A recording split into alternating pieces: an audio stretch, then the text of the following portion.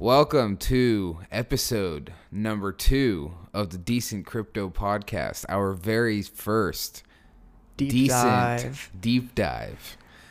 Today we're going to be digging into Avalanche, AVAX, the AVAX token, and Avalanche, the Avalanche protocol. Let's see, Matt. You got any first? Yeah, so I think to kick it off just from a high level, why are we doing this, right?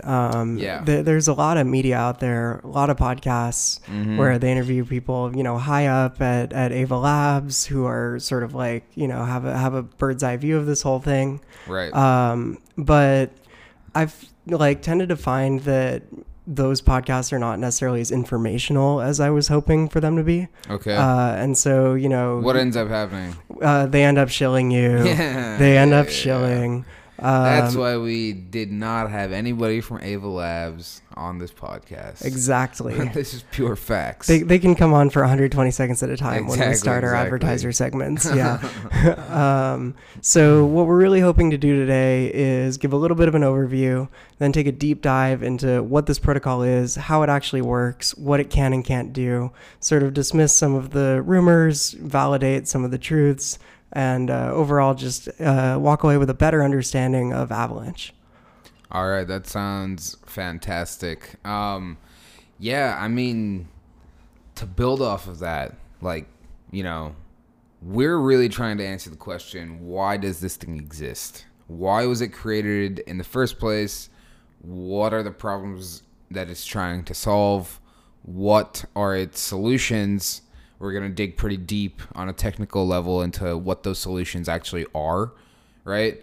And what the future state might look like. We're going to look at the current applications that exist, some of the biggest players in the space, some of the biggest supporters. A lot of the bigger names, bigger funds are invested, are shilling, building on Avalanche. And so there's a lot going on. There's a lot of money. There's a lot of people that are involved. So we're going to dig into all of it. I think to start, let's kind of run through a quick history, just to give some background. This is not going to be like a history lesson going deep into everything about Ava Labs and Avalanche, but we feel like there should be some context behind everything else that we're going to talk about.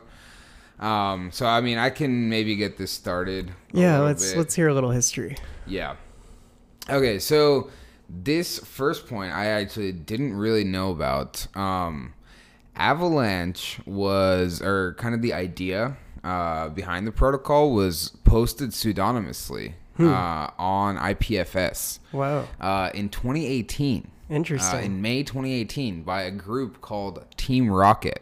Right? Did you know that? That was crazy, right? Team Rocket to the moon. Yeah, Team Rocket to the moon, right? So yeah, they posted that initially.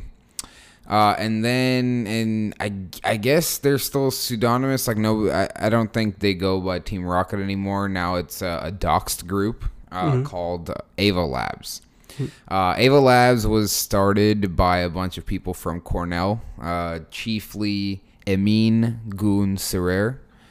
He goes by Goon normally.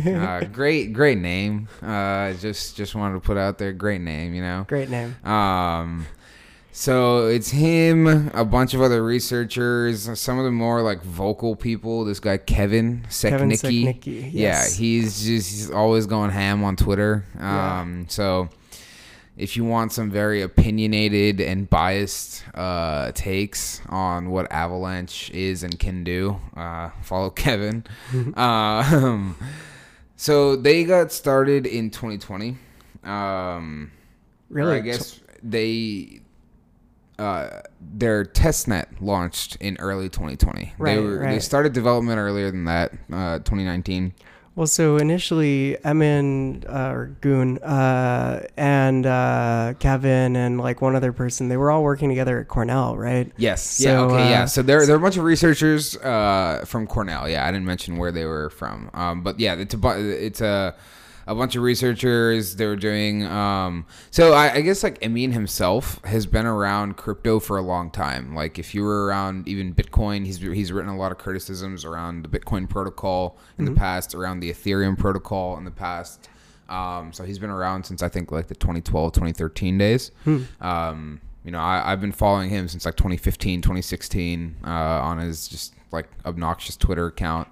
But yeah, so he's been around crypto for a long time. They're all computer science researchers from Cornell. And they started Ava Labs in 2019, and then the testnet then was launched in 2020. Testnet launches, they launched their token in July of 2020. Right. So they had a pre-sale, they had a public sale, and the ICO finished in July of 2020. So not that long ago. So not that long ago. It's been 2 years, less than 2 years.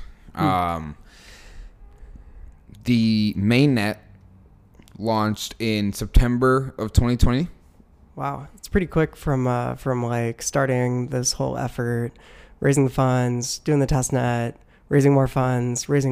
These guys have raised a lot of funds. Yeah. And then going into mainnet, you know, not too far after. And so mainnet sort of didn't gain a lot of traction initially, but went through, you could probably call it like periods of explosive growth, right? So this is largely incentivized growth, right? So you had the Ethereum bridge launch, I guess in its final form or its current form, like mid 2021. And that was sort of hand in hand with some of these like liquidity incentive schemes, right? Right. So the Ava Labs organization overall has been funding developers who in turn have been sort of subsidizing users with liquidity incentives. So if you provide a loan on Avalanche or, provide liquidity on one of their decentralized exchanges, you could earn some pretty outsized yields for a while. And this is a model that was like pretty popular all of last year with the L1 sort of wars. Yeah. Yeah, definitely. I mean, so they have very big investors. They have, let me read out some of the investors. It's, the who's who of everybody in the space. Andreessen Horowitz, CMS Holdings, Dragonfly Capital. I think, Polychain, Three Arrows is a big supporter of theirs, Leisure Prime, Galaxy. So just about everybody's in. They have tons of money. So kind of getting back to your point, they've had, I think, 2 major incentive programs. The very first one was called Avalanche Rush. Right. I think that was like $200 million. Wow. Something like that. And in that, they basically give this money to projects, to incentivize development and to incentivize people to use their platform. So let's go through maybe. Should we maybe take a step toward like, what is this thing now that we've covered a little bit of like the history and all that? Yes, exactly. Let's start with, I guess, like a fundamental question, right? Like, what is wrong with Bitcoin and Ethereum and any other project that existed before Avalanche that this thing had to be created, that, somebody made the proposal, these researchers from Cornell decided to stop doing what they were doing and focus just on this and build out this protocol? Yeah, so really the number one issue that Avalanche is trying to solve here is scalability, right? Okay. So, we've seen as demand has grown for, block space on the Ethereum network, fees went from very affordable to absolutely astronomical. And so kind of the core thing that Avalanche is trying to solve here is the scalability issue. Okay. Of block space being a scarce resource. And so when demand increases, supply can't increase on Ethereum, and so prices increase as a result. And just like a real quick, what's like, maybe an example of that, in this launched in 2020, before that, let's say 2017, 18, 19, what was an issue? And this is specific to Ethereum, right? Like this is not, Avalanche is not trying to compete with Bitcoin. Right. Right. So what's like maybe an issue that we can touch on from back in the days, 2017, 18, 19, before this thing was out? I feel like I'm being quizzed here on my early Ethereum knowledge. So I mean, go ahead. Just from my perspective, as like someone who's not super deep on the NFT scene, but I'm more interested in like DeFi. Trying to place a transaction in a DeFi related protocol like a swap on Uniswap usually shouldn't cost more than like $30, right? But $30, yeah, sure. I mean, this is I've only been doing this since gas fees already got outrageous. But there are times when it costs $150 to send a single swap on Uniswap. Right. It's not because everybody's swapping, it's because everybody's minting NFTs.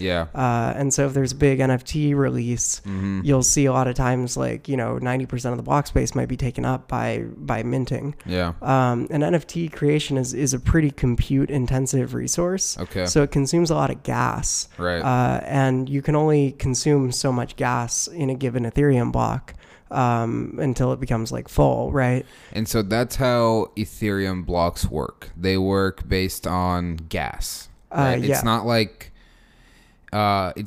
Bitcoin where it's like a certain number of transactions. It's based more on gas, right? So like there might be some blocks that have way more transactions than others because some might be simple send receive, like tons of send and receive transactions, which are less gas intensive, whereas some blocks might be tons of minting of NFTs, which are extremely gas intensive. Yeah. So like on the Ethereum blockchain, for example, like just sending ETH from one account to another is the cheapest transaction, right? But if you want to do anything more computationally intensive than that, sending a token, for example, might take twice as much gas, like which is the unit of compute that they use. And so as the applications on Ethereum have grown in complexity, the usage of gas per transaction has also gone up. So, the worst offender that I've come across is like doing any kind of decentralized lending, like on Aave. Super gas intensive to, approve the, sending of the tokens to Aave, actually sending the tokens, creating a position based on that, borrowing tokens. All of this stuff is like super computationally intensive. I see. Because there's just a lot of basically like mini transactions, right? That need to many like atomic actions. You could think of it, right? So sending ETH from one account to another is like one atomic action. But like if I want to send you a token, actually the token contract can query for all of the balances of all of the accounts for a given token.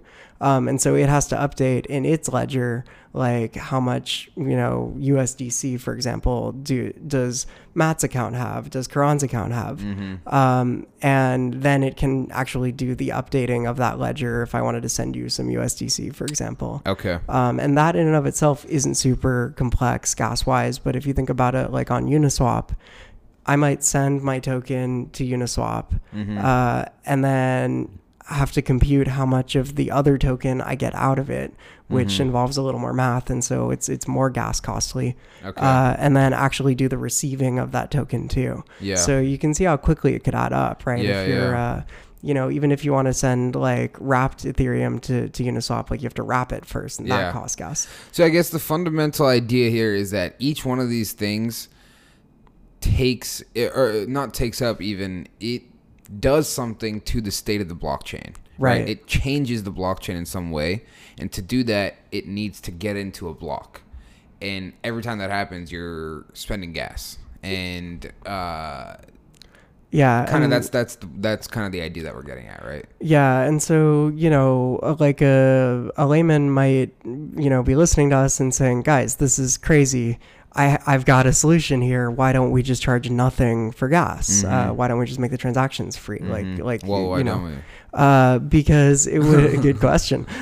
It would result in spamming of the network, right? Okay. So you can imagine if transactions were free to send, you would have people that, you know, either because they wanted to or because, you know, just for entertainment's sake or whatever, that would nefariously send thousands and thousands of transactions per second, which would overwhelm the network's ability to update the state of the blockchain. Okay. So like, why would somebody do that though? Like, why would somebody, like, I get email spam, right? Like, you have an incentive, right? Like, you can either put in a virus, you can, you know, like, you can, like, if you're an attacker, right? Like, you can use email to attack somebody. If you want to get somebody to click on a link and get them to then eventually buy something from you, maybe you send an email for that reason. But on a blockchain, like, I've heard this spam thing before, on specific to blockchains, I mean, and I don't get, like, why somebody would want to do that. So, you know, just coming from like the traditional finance world, right? Like if you initiated a short position on, say, Ethereum, and then you spammed the network and the network went down, that would cause a lot of like fear in the market. And so you could profit off of it that way, right? So like a, like, what's it called? Like a denial of service attack or something? It is a denial of service attack. Okay, got it. So basically you clog up the network so much that the real transactions can't get through. So it's basically the same thing. You're a malicious actor. You're attacking the network. I mean, you could even imagine for like, you know, say you wanted to mint some in-demand NFT project, right? Yeah. You know, you want to get to that before everybody else does.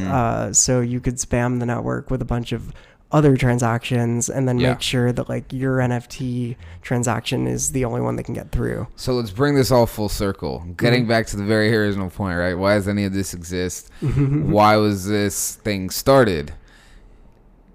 The thing that broke Ethereum first before anything else was CryptoKitties. Oh, an NFT project. Oh, interesting. Yeah. So it was the minting of an NFT. So it was the minting of NFTs. I didn't say it initially because I was like, oh, let's just actually like play this whole thing out. But it was actually initially CryptoKitties. So yeah, before like any DeFi stuff even existed or any of this stuff was even an issue, right? Like when you said $30 to make a swap, right? You know, I think like we're just already so deep in the Ethereum space where it's like, $30, like I guess it's kind of cheap, right? But yeah, it's. I mean, when it hits $30, I text people to tell them it's cheap if you want to do anything computationally intensive. Now's the time, right? But it's like for like set aside a sophisticated player who's, you know, doing market making, whatever, like $30 is just completely out of hand, right? Like you can't operate anything serious on that. But I mean, even for you and me, if you are trading any other asset, really, like every other broker for any other asset class has basically sent their fees to zero. Like $30 to make a trade is insane. Yeah. Even Bitcoin fees are not that high, right? It's like, true, yeah. I mean, Bitcoin fees have been lower than Ethereum fees for a long time now. For a while now, yeah. I guess, I don't know if that says more about Bitcoin or Ethereum, but yeah, I mean, okay, so cool. I think like we kind of played the logic out a little bit on why this would need to exist. Yeah, so basically the idea is, you know, could we architect this in a way where like we don't have to raise gas prices absurdly every time people want to like take an action on the blockchain? Can we make it more scalable? People in crypto, they talk a lot about, you know, onboarding the next billion users. And you know, there's definitely not a billion users out there that would want to spend $30 on a swap, right? Like they're, you know, I mean, they just can't. Like, a lot. Most people can't, most right? people can't. Like, if you're trading $100 at a time, like that eats away at your capital really quickly. So, and like to begin with, a lot of people are like, why do I need crypto at all? I was gonna say, like, what are we onboarding the next billion people to, right? Like the tech, right? Like, this is infrastructure tech for the most part. Like, Avalanche it's really like core infrastructure that can enable a lot of other stuff. A lot of applications on top of it, the same way Ethereum can. But we need to make it so that it's accessible. Right? First of all, it needs to actually do stuff. It needs to work properly at a price that people are going to consider it worth it to take up some block space. Right? I mean, the way I think about a lot of I guess the way I think about crypto in general, the way it will get to that billion user mark is when most people don't even know that it's there. Right.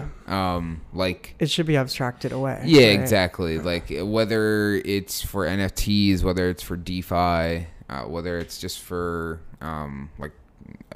payments. I don't think in the future people are really going to be thinking too much about which chain they're using or kind of what core tech, right? Like what infrastructure they are using, which is, I guess, it's kind of the sign that you as a technology have like almost made it, right? Like you just exist so ubiquitously in the background, right? In the background, that people don't even realize that they're using your technology. The way people don't realize that they're using Swift, or that they don't realize that the way they're using Linux, right? Yeah. Like, I think, you can kind of make that Avalanche to Linux comparison in a way, right? So, okay, we're talking now like a little bit more generally. I guess we can, we've maybe explained why this exists. We can get into so we've laid how out, it works. Yeah, we've laid out the problem they're trying to solve here, right? Which is that Ethereum block space is limited, which makes sending transactions expensive, which inherently limits the scalability of the network. Right, it just makes the thing unusable. Yeah. If you're an existing user, it makes it expensive. If you're a new user, it's prohibitive. Yeah. So the solution, the way that Avalanche sees it, is that we need to do something about this fixed supply of block space, right? So the way that we spoke about it earlier, there's a certain amount of demand, and when demand spikes, Ethereum can't scale up the supply. Avalanche is trying to solve that by scaling up the supply. Scaling up the supply of block space. Yeah. Okay. And the way they do this is by making Avalanche more of like a platform that has several separate concurrent blockchains running on it. Okay. So we'll dig into what that means. Sure. Yeah, and I mean, on this conversation, I mean, we're assuming a base level of knowledge, right? Of kind of blockchains and how they operate. This is a podcast about Avalanche, so if you've never heard of what a blockchain is, like, it's gonna be hard to follow anyways. So I think like we can assume a little bit of kind of like base knowledge, but I mean, let's get into it, right? So Avalanche is as a technology,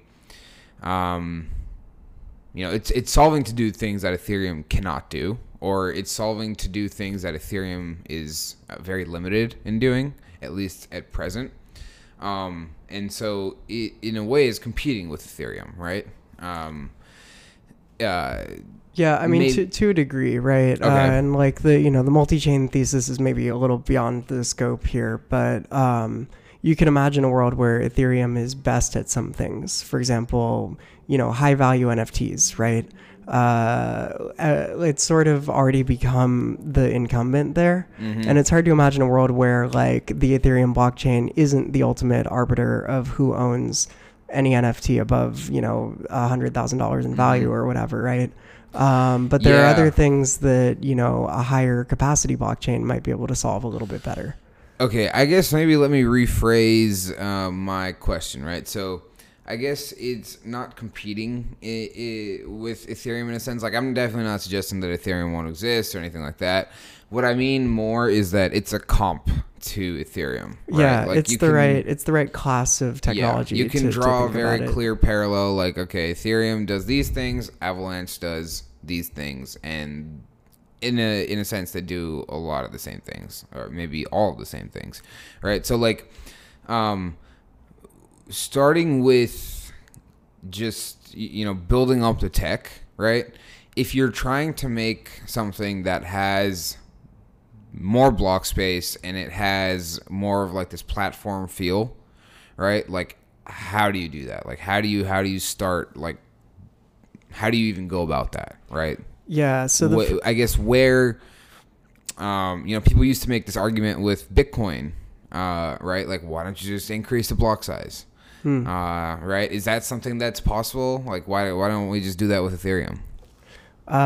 It's a good question. I mean, I think the primary issue with just making bigger blocks is that the chain itself becomes unwieldy, right? Okay. So, for example, I'm doing like a trade on Uniswap. That trade doesn't need to know anything about any like NFT project, for example. Like, say I've never touched OpenSea.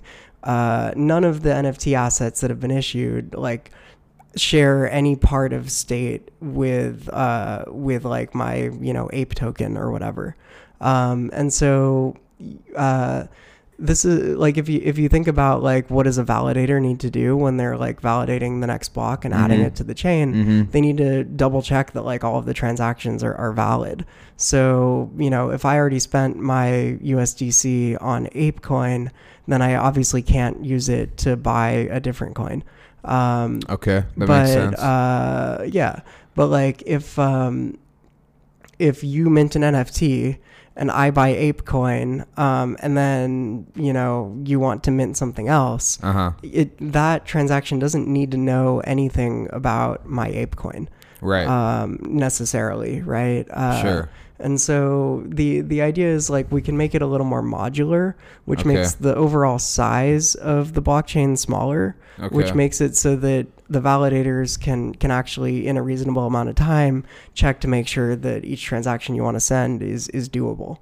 Okay. So basically what you mean by that is that these types of transactions, let's say if it's minting an NFT versus doing a swap, or just doing a transfer, and it's between wallets that are not interacting with each other. Yeah. Right? You can split that up in a way where those blocks don't all need to know what's happening kind of outside of their purview. Yeah, if there's no interdependency, then it can be modular, right? Okay. Which anytime you modularize something, it makes it a little more efficient, a little more robust, and like a lot easier to just generally keep track of the state of things. Okay. And so like Ethereum's a great example. Even the chain today is just massive, right? Like it can take like a month to sync a full archival node if you want to get all of the data around all of the transactions that have ever happened. But there's no need to get all of the data about all of the transactions that have ever happened. Right. If like, if I just want to like launch an NFT project, right? Yeah. All it needs to know about are people's ETH balances and the number of NFTs that have been minted. And so the idea is to take the blockchain from this like big monolithic ledger to a bunch of smaller, more modular ones. Okay. So does that make sense? That definitely makes sense. So let's get even a little bit more concrete, right? So maybe we can give a very, very brief kind of breakdown of how this Ethereum ledger, or this monolithic Ethereum chain, how it adds blocks versus how, or I guess maybe we can look at it from the perspective of a validator, right? How is a validator going to process an Ethereum block versus if I am a validator on Avalanche, right? Am I even a validator on Avalanche, or am I a validator on a smaller chain, on one of the sub chains? And also, like, we should mention, most of this is not live, right? Like, this is kind of, they're about to start these, like, I mean, they're called subnets, right? Like these other blockchains, smaller, or like, you know, sub-blockchain subnets, they're not live yet. So I guess let's start with that. So if you think about the like life cycle of an Ethereum transaction, right? Okay. So you submit a transaction to send me some ETH, right? Yeah. I'm Bob and you're Alice. Yes. So you say, send Alice some ETH, and then like you sign it with your private key, and then it gets broadcast to the network. So in reality, what that means is you're sending it to some server. Yeah. And then that server is talking to a whole bunch of other servers that are listening to the same like chatter, like gossip network, right? And then they all become aware that this transaction is something that you're trying to get through, and they try to put it into the next block, depending on, like, you know, if you're paying like priority fees or whatever, right? Okay. That's the fee network. Yeah. That's why gas fees go crazy. Yeah. That's why the thing can't scale. That's basically what we're solving for here. Yeah. So because everybody's listening to the same pool of like pending transactions, the memory pool,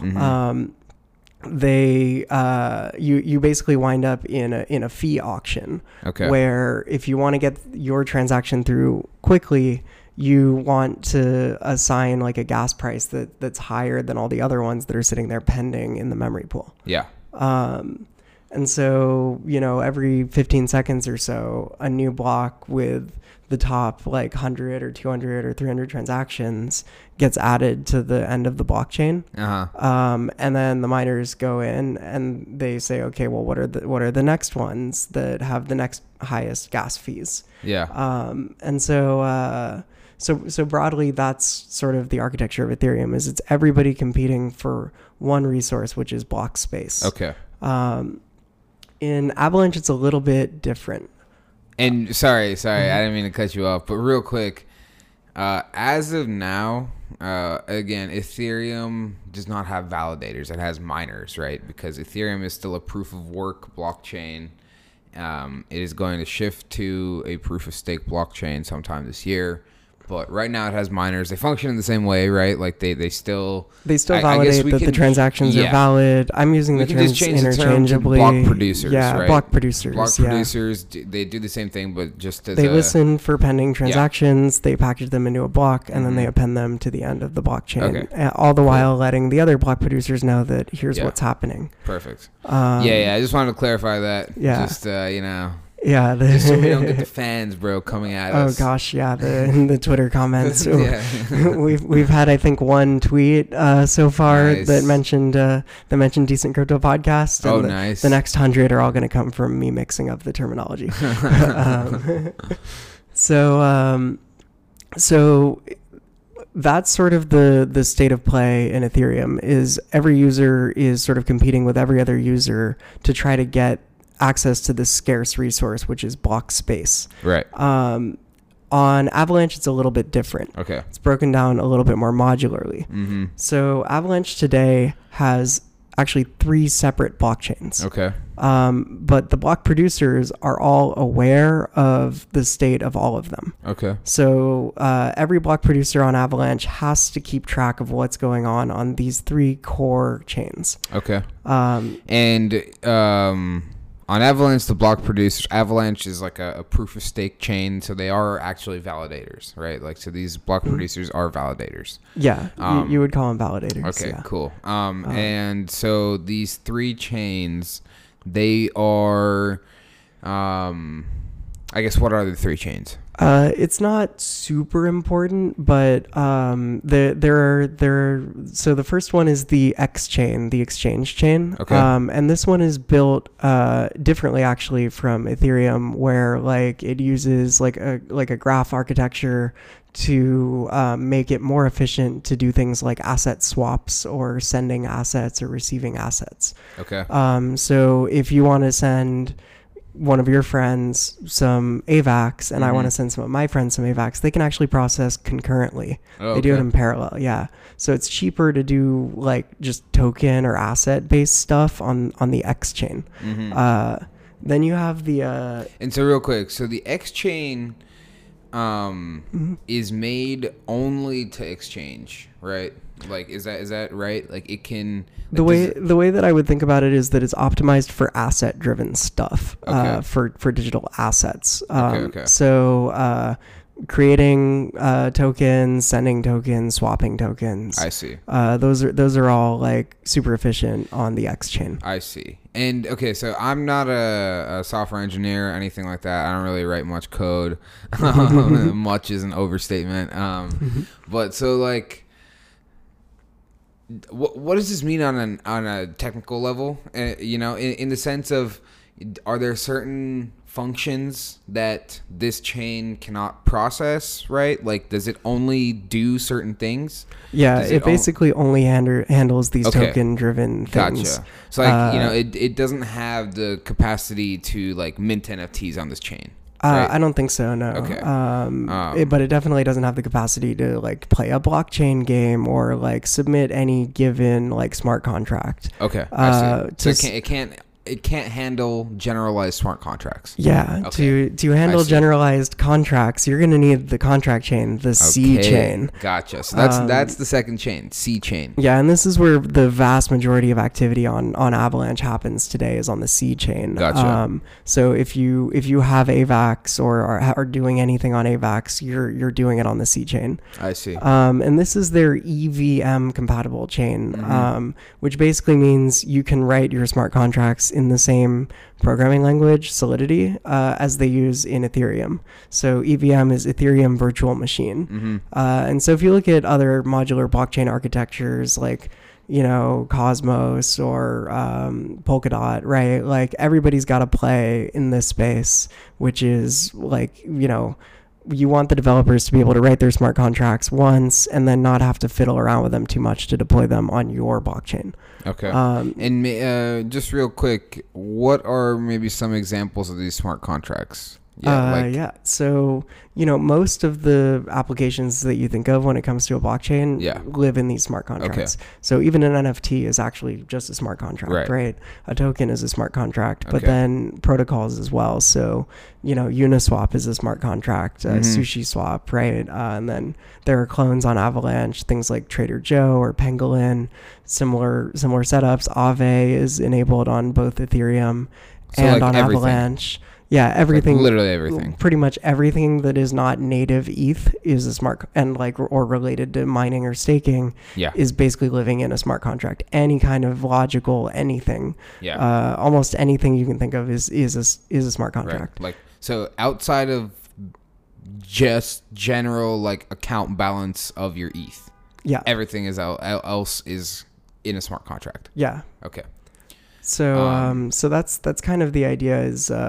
You have your X chain, which is like hyper optimized for doing little things like sending and receiving tokens or generating a token, right? Okay. And so that sort of solves my issue here, which is like to do an atomic swap. I can actually do that on the X chain if I'm trying to buy ApeCoin or whatever. Right. But then if I want to lend that ApeCoin out, I have to do it on the smart contracts that are deployed on the C chain. Okay, I see.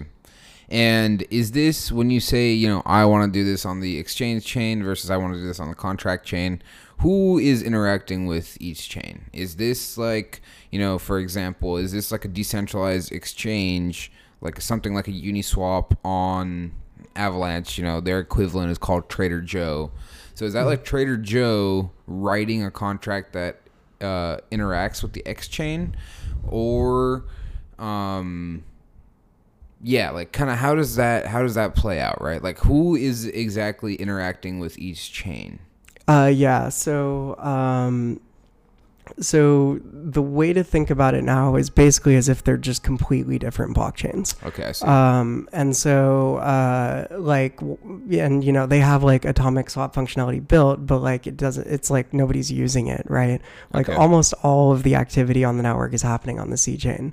But if I for some reason wanted to send you a little bit of some token, I could first send it to the X chain and get it done there.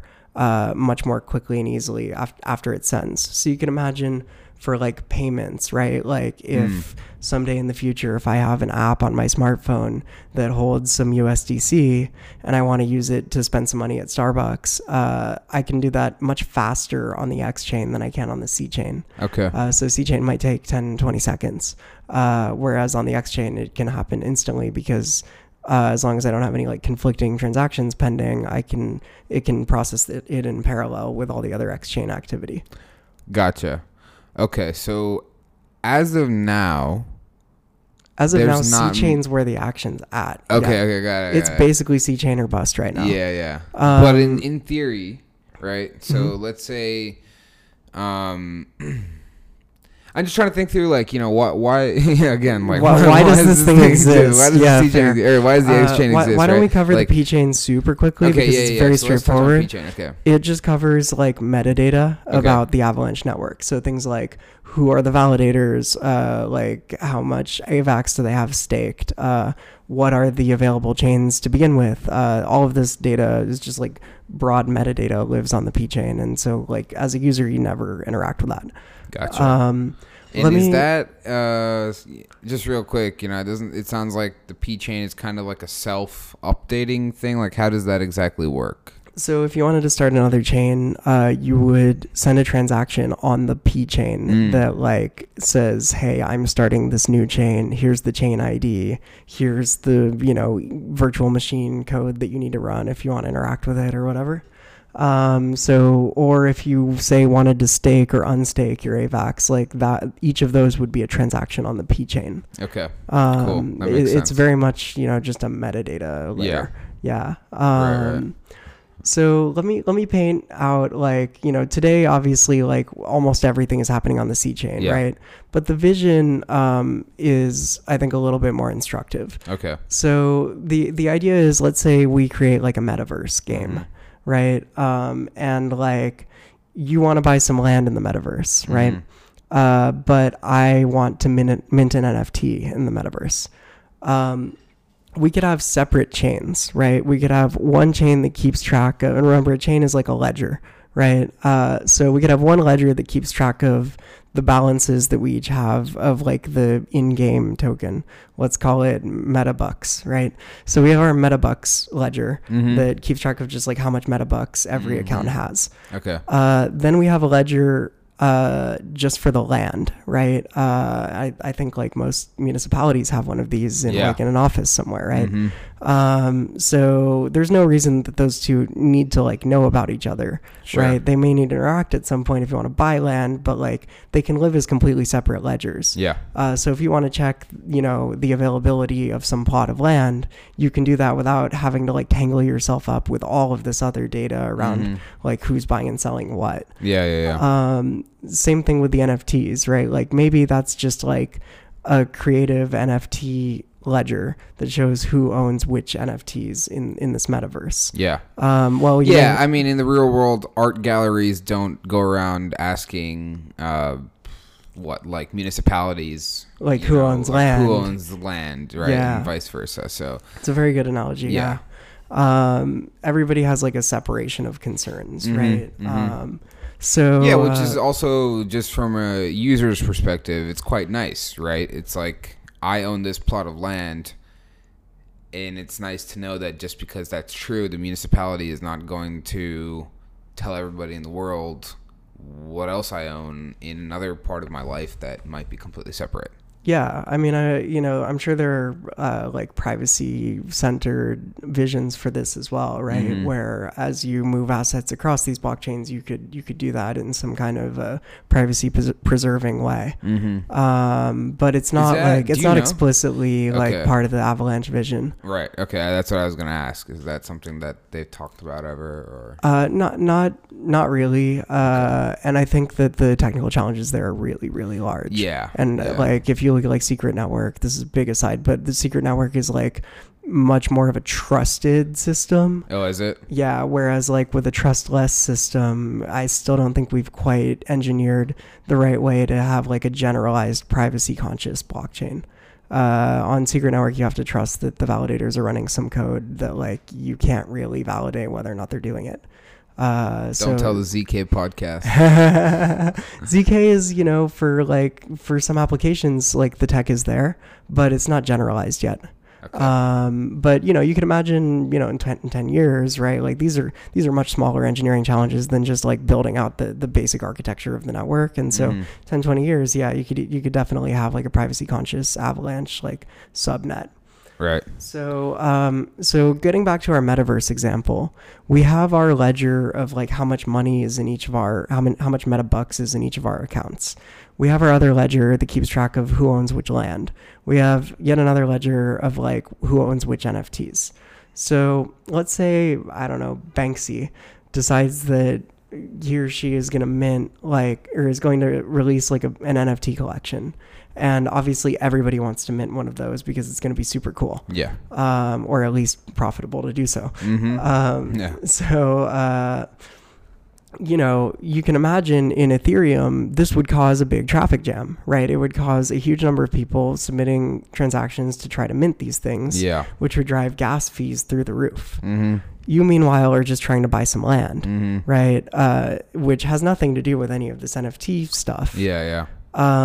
So on Avalanche, we could have a setup where we have these 3 separate chains living in parallel. Mm-hmm. And so everybody doing the Banksy shenanigans can just submit their transactions to be validated on that chain. And then meanwhile, you can execute your land purchase by referencing like the metabucks. So, the validator would see, okay, Karan wants to buy some land. Yeah. First, check the metabucks chain. Make sure he has enough metabucks. Then check the land chain. Make sure that land is for sale. Okay. If it works, then like send the 2 transactions and execute it. Gotcha. Okay, so I think that's an instructive example. Let's walk through how that works from basically like every participant, right? Mm-hmm. So, let's start with Banksy, actually, in this example, right? Okay. So, Banksy is doing an NFT collection. You said that people who are trying to mint the Banksy NFT, they just deal with that chain. What's going on with Banksy? Like, does he have to create his own blockchain to do that? And I think what it would be is like an NFT-centric chain and he would submit a smart contract to it, the same way that you do on Ethereum today for an NFT. Okay, so it would be more analogous to OpenSea has their own chain on Avalanche. Yeah. And they provide the functionality for anybody to mint or create, kind of like create or like launch a collection, right? Either using their contract, creating a custom contract, using their template or whatever, right? Mm-hmm. And he would be deploying to that chain. That's what you're saying? Yeah. Okay. But like, for example, you buy your land and maybe you want to put a house on it, and then you want to hang your Banksy art over there. Yeah. Avalanche enables like pretty much out of the box the ability for these chains to talk to one another. Okay. Gotcha. And so the way you would refer to this is a subnet. Okay. A subnet is like a collection of, well, the way they would explain it is a little confusing, so I'll explain it my way. Okay. There we go. That's what this podcast is for. Yeah, Alpha Link. Here exactly. We go. So a subnet, you would think of it as a collection of blockchains that are all validated by the same set of validators. Okay. So let's unpack that for a second. Sure. Yeah. So if you, in the previous example, you wanted to buy some land on the land chain, which is like the ownership is tracked by the land chain, using some metabucks, and the balances of those are tracked primarily on the metabucks chain. Yeah. Right. So the validator that is approving your transaction to buy land needs to know about both of those chains. Right, they're linked together in this metaverse subnet. Yeah. And so they need to be in communication with everybody else that is adding blocks to any of these chains to know what the state is, to know that you have enough money in your Metabucks account, and to know that that land is for sale. Yeah. And so the reason that they need to know about both of those things is because your one account will be interacting with both of those different ledgers. Yes, exactly. Right. Yeah. Like your same wallet will be interacting with the land, right? Yeah. And also with, what was it? The other NFT. With the Metabucks. With token. The Metabucks, right? Exactly. Yeah. So the way it would probably work in practice is something like you sign a transaction to escrow your Metabucks, right? Okay. That will revert in, say, 5 minutes if you don't get your land, or if you don't otherwise say it's good. Then that escrow sends those Metabucks to, let's call it the land chain, right? Where there's an auction house for the land. You swap your Metabucks for the land there. So you sign a second transaction, right? Well, initially you would sign one just to claim the Metabucks on that chain. So you sign one that says you can send these Metabucks to the land chain, state.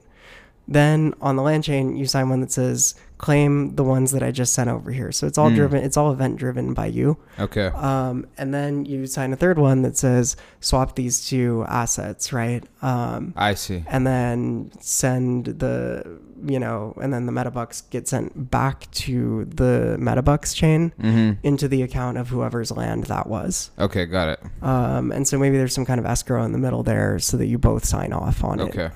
Or it could be like OpenSea, where you sign a contract in advance that has some kind of expiration date on that contract. Okay. Okay, that makes sense.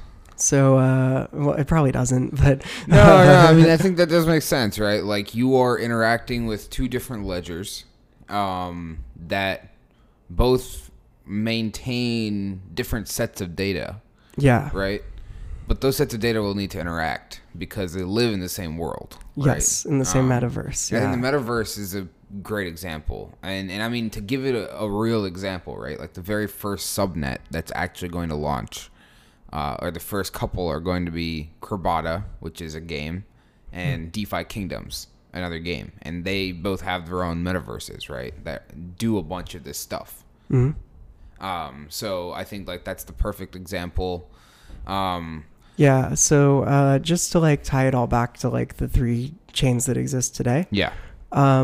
So the way it works is every validator validating, let's remember, it's this block producer, right? They're listening for transactions, and then when they hear them, they package them together into a block and add it to the chain. And then, they're sort of in communication about the state of all these ledgers with all of the other validators.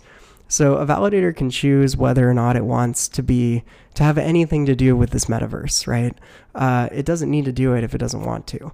But it has to, every validator in any of these subnets, has to validate the primary three chains. So that's the X chain for assets, the C chain for Ethereum smart contracts, and then the P chain for metadata. Okay. So this is important because if you want to get into this metaverse to begin with, you would probably buy some AVAX tokens on a centralized exchange. Yeah. Send them to your wallet on the C chain or the X chain, right?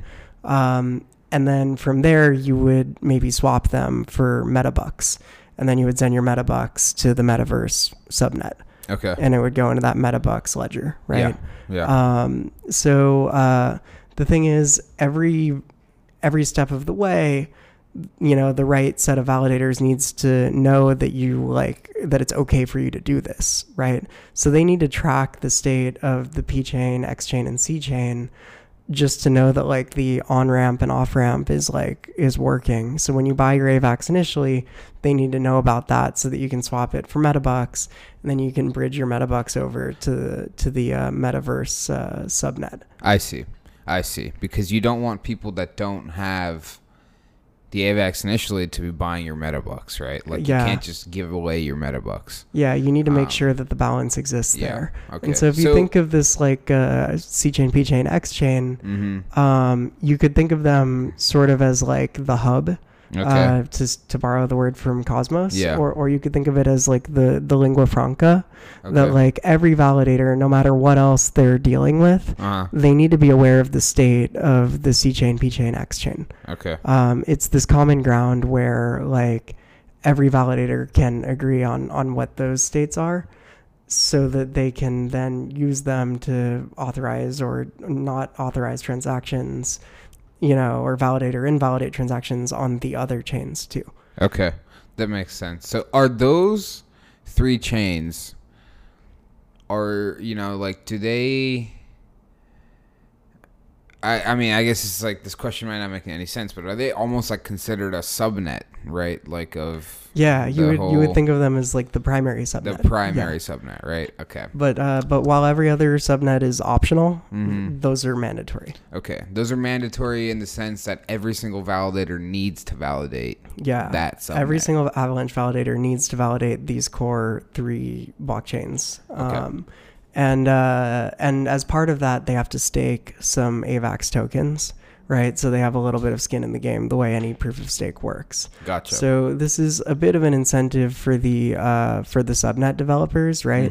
So that we know that like, if you and I launch our metaverse, we can have like reasonable assurance that like the validators aren't going to like start spamming our ledgers with like crazy transactions or whatever, because that kind of behavior is disincentivized in the proof of stake, right? So because they're staking AVAX, they have some skin in the game. Then we can further make them stake some metabucks if we want to, but this is a little bit of like security that you get for free. I see. And so this is a requirement that right? Like, let's take this real example as whenever, let's say, Krabata, DeFi Kingdoms, they launch, right? Any validator that is validating on that chain or on that subnet, right? They have to be validating on Avalanche main subnet as well. Yes. And is it like, I don't know if this is just like a naming thing, doesn't matter, but is it like, it makes sense to call each one of these things a subnet, right? Like there's going to be the DeFi Kingdom subnet, the Krabata subnet, the whatever else comes in the future, right? Yeah. So within a given subnet, there can be multiple blockchains, right? But the subnet really refers to like the collection of validators that are validating all of those blockchains. So that's the way the Avalanche docs would describe it, is like, if there's 10 validators that are approving, all of the transactions on all of the different metaverse blockchains, they would be considered like a subnet, members of a subnet. Right. But it's really like, and the idea is, it really comes back to this, like, if you want these chains to like cross communicate, you need to have some way for them to like talk to each other. And so you need to have validators that are conscious of the state of every ledger within that little ecosystem, within the subnet. And that's how you get like a relatively secure bridge, right? Where like sending metabucks to sending metabucks to the land blockchain or whatever, like, or to the NFT gallery, like that can be completely trustless, because every validator that's aware of one of them is conscious of all of the others too. And so you can't just like print metabucks and send them to the land ledger, because every validator is like, hey, I'm watching both of those, and like you can't just like print metabucks. That's not allowed in the rules of the protocol. Okay.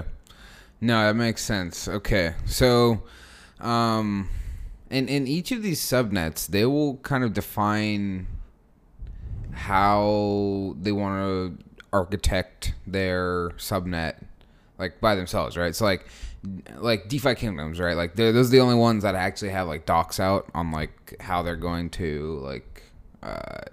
I mean, actually, even those docs aren't really out, right? But like, they were the first ones to get the funding, and so, DFK chain is what they're calling it. Like that's been announced. They had the Medium post, yada yada yada.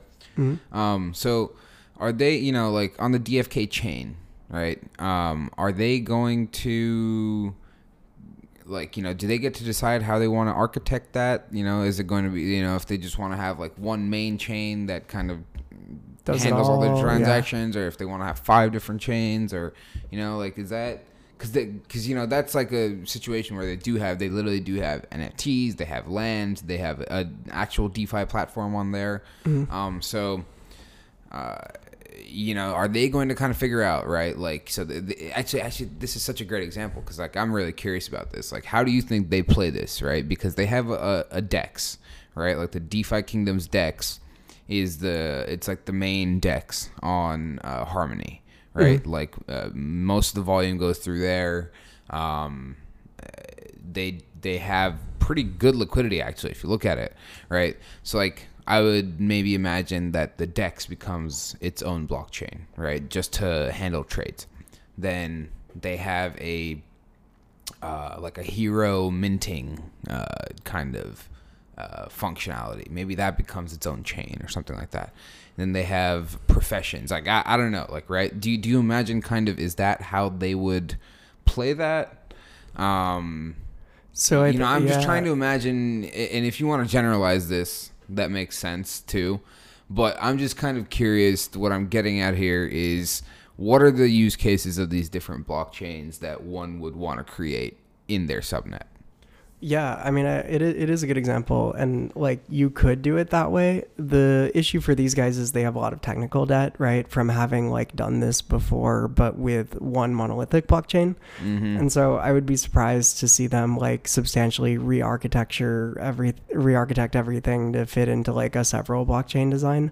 But even just having their subnet separate from the rest of Avalanche insulates all of the aspects of DeFi kingdoms from all of the activity that's happening over on the C chain, P chain, and X chain on Avalanche. Gotcha. So if people are doing something in Krabata or on Trader Joe or whatever, mm-hmm. people are minting standard Avalanche NFTs on the C chain. Yeah. It doesn't impact your ability to play DeFi kingdoms game in any way, and so you can still have, like, if DeFi Kingdoms adds microtransactions, this is going to be like super necessary, right? Because they can't have the cost per transaction be very high. Yeah. And so it's that layer of like separation primarily just from like all of the other apps on the network. Okay. And then secondarily, like, if you're building out something really large, like a full-scale city metaverse, like, then you'd probably want to have separate blockchains as well. If you have, more than 100 people using it at a time, right? That makes a lot of sense. Yeah. I mean, I guess, trying to like fit this in, right? So I think like subnets make sense to me. Kind of why you would want them, how they work. I guess functionally kind of moving into, I guess like how this stuff is built out. If you want to move to maybe like the validator side now, we don't need to go like too deep into consensus or anything like that, but like how do these subnets all actually like produce blocks? Like how do they function, right? Like it's it's actually pretty different from something like Ethereum when you get into like the nuts and bolts. So on Ethereum, and I'm like, let's talk about like proof of stake Ethereum, right? Because it's a much closer comparison. and hopefully. Yeah. Well, let's not talk about proof of work. That's like a whole different thing. We'll just move with that side. So on proof of stake Ethereum, basically every like slot, I think they call them, you have a leader, right? And so this is chosen sort of pseudo randomly, but it's basically like the more ether you stake, the more likely you are to be chosen as the leader to produce the next block. Okay. And so everybody's listening to like the pool of like pending transactions, but only the leader gets to actually like package them into a block and like receive that like block reward. In Avalanche, initially, actually, it was completely leaderless, which is pretty interesting, right? So it was anybody that had staked 2,000 AVAX or more could be the one to propose the next block. Okay. And they ran into issues here, right? Because if you imagine like a scenario where there's arbitrage, every validator is going to try to like sneak in a transaction where they collect that arbitrage and then propose that as the next block. Yeah. And so the way that Avalanche comes to a consensus is each of the block proposers talks to one another, and they do this in turns, right? So like, say you're a block proposer. You're like, hey, like, I think I have a block ready to go. Okay. You show it to everyone surrounding you, like your 10 nearest neighbors in the graph, right? You turn to all of them, you say, what do you guys think? Is this what you guys see as the next block? Is this your state of the world? And they say either yes or no. And if they say no, they'll tell you what they see. And then if you find that a majority of people agree on a different block, then you will flip and start supporting that block too. Okay. So they call this a supermajority. Gotcha. And so the idea is it goes in rounds until all of the block proposers converge on what the next block actually is going to be. Okay. It's a little bit like voting, right? Except that the vote is not everyone voting for what they think every single time. It's like one instance of that, and then if you see the majority of people around you are voting on something differently, you'll change to that. Okay. And then you do it again and again until you reach convergence. In practice, this is super fast, right? So Avalanche, they talk a lot about sub-second finality. Yes. So let's unpack that just super quickly. Yeah. So this is because I mean, whenever I do my trades, it's like, yo, man, it's been more than 1 second. What's going on over here? I heard this is a sub-second finality on Avalanche. I put in my transaction like 4 seconds ago on Trader Joe. It's still not through. So yeah, what exactly are we talking about here? It's kind of funny because remember do you remember that guy that was tweeting at Comcast automatically? He had built that thing where every time his internet speed dropped below the rate they were charging him for, he tweeted at them. Oh, no way. He set up a bot to do it. Yeah, this is what we should do with the Avalanche team. Yeah. Yes, tweet straight at Amin. And Goon. Hey, brother, it's been more than 1 second. Like a second is a really low bar, right? Yeah. So here's how the flow works. You submit a transaction, right? And it's sitting in the memory pool until people sort of agree on this thing. But basically, once your transaction makes it out of that memory pool, out of that queue, and it's into one of these potential next blocks, then from there, it takes less than a second for the network to come to an agreement as to what happened. So if you think about blockchains, they're just a consensus on what transactions happened and in what order. And so this is just like once someone has some idea for what those transactions are and in what order, how quickly is that consensus reached amongst the network participants? So that's really it. It doesn't mean that the transaction has settled on the network. So it's a little bit settlement related. Like once they come to that agreement, it's basically settled. So it's one and the same thing, really. It's like, you can have this with Bitcoin, right? Like if two miners come to like differing conclusions about what happened, then the network kind of just has to vote on what they think, right? Yeah. But It's like longest chain. Yeah. And then you just go with that. Yeah. Well, so imagine that there's like two miners that get conflicting results, right? And so now they're at equal lengths of the blockchain. The next block that gets produced, that's really the one that establishes the longest chain, right? And that takes a while, right? It can take, I think in Bitcoin it takes about 10 minutes, right? Yeah. On Avalanche, this gets like settled within supposedly less than a second. 1 second. In practice, I think it's closer to 2. Okay. But it's still fast, and the thing is that it scales well. This like talk to your nearest neighbors algorithm, it scales super, super well. So like on Cosmos, there's a limit of 150 validators because their like cross validator communication mechanism is way less efficient than that. It's not as scalable. And so in computer science, you have this notion of like scalability as a function of like you have some number that grows, and as it grows, like does the time that it takes to process grow exponentially or linearly or what? Yeah. And so in Cosmos, it grows very poorly, and it basically makes it impossible to have anything more than 150 validators. Whereas like in theory, Avalanche, you can have tens of thousands or if not millions.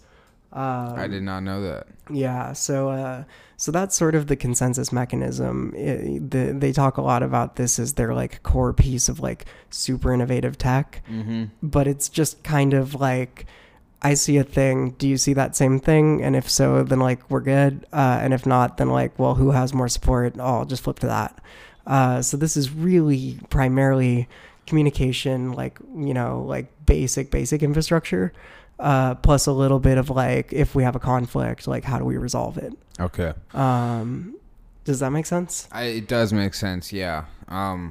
My question on top of that is back to my original question. When I make the transaction on Trader Joe, why does it take like 5 seconds to like display in my wallet? Is that just like like it's settled on the blockchain first, but you know, it's just like a wallet thing? Well, yeah, so there's probably some degree of like when you submit that transaction, it goes to one validator, right? And then like news of that transaction has to spread to the rest of the network, right? So that like more and more can like work it into their potential next block. And Avalanche, for what it's worth, like abandoned this like leaderless thing, and now they're going with a very similar approach to Ethereum, which is funny after all of the like shit that like Emin has been talking about Ethereum proof of stake and how it's never going to work. In reality, they had this issue, and then they were like, well, I guess we'll just have a leader now.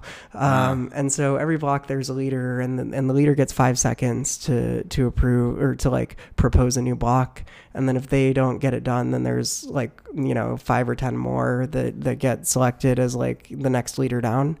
And if none of them does it, then anyone in the network can propose a block. Okay. So you need that transaction that you sent to some node somewhere to propagate itself to whoever the leader is of the current block. And so that can take a little time depending on networking and like how well set up everybody is. And like maybe you're in one part of the world and the leader's in a different one, or their internet's a little slow or whatever. Okay. So you may not be getting into the next block after you hit, you know, transact, because it may just not reach in time. And then from there, it can also be like, maybe you're paying a slightly lower fee than like some other people, right? And so, you know, you get in, but maybe not in the next one. Maybe you get into like the third block or the fourth block after you hit send, just because you're like paying a slightly lower network fee. I see. Interesting. So there's still like a fee network, you know? Okay. It's just that like, you know, there's still supply and demand, but it's just supply is greater when you have more blockchains. Yeah. Okay. So you mentioned networking, right? So this is a just general question I have on proof of stake, but like, how does the proof of like any proof of stake blockchain, right? Like, how does the block production actually work, right? Like, you know, with Ethereum, it's 32 ETH that you need, right, to that you need to stake to become a validator, right? At the minimum. With Avalanche, it's you need 2,000 AVAX, right? Yeah. But it's not like I can just open up my MetaMask, be like, oh, I have 2,000 AVAX in here, and just be a validator, right? Like there needs to be a computer that like literally does need to be a computer. Yeah, right? Like that like runs the blockchain, and it actually validates transactions, right? Like it runs the software. It like reads transactions coming in from other people.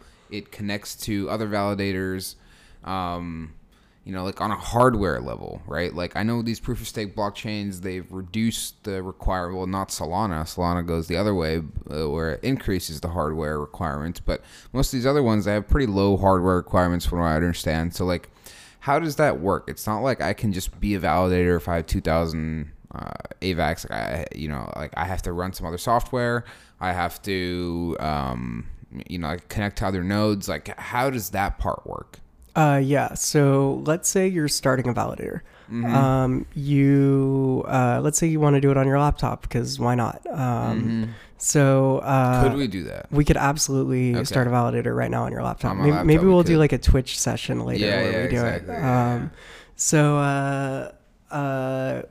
What we would do is we would generate a private key that we're going to use just for this, right? New wallet, basically. New wallet. It's like just best practice, right? Yeah. Then we send our 32 ETH to that wallet. And then, I'm less familiar with ETH because it's not live yet, but on AVAX, the way it would work is, you go onto this, the website really, and you say like avalanche.network. Yeah, avax.network. There's the plug. There we go. So you go on avax.network/stakers or staking, and you click, I want to register a validator. Okay. You say, here's the public key for the validator that I want to register, and then you sign a transaction, and it gets sent to the P chain. Remember, this is the one that keeps track of all the metadata. Right. So you send a transaction to the P chain like through MetaMask or the command line. Yeah. Right. And you say, "Yep, sign me up. I'm staking now." Gotcha. So then what happens?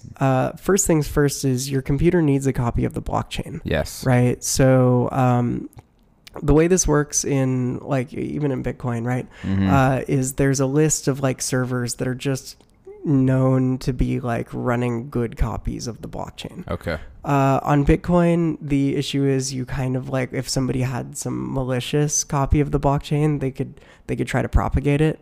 On Avalanche, the way it works is you query several like servers that have full archival copies of the blockchain. And in their vision of the world, these are run by exchanges and like people that have like skin in the game, right? So Coinbase isn't going to feed you a malicious copy of the AVAX blockchain. Yeah. It would be super detrimental to their bottom line, because everyone would lose, faith in the network. Yeah.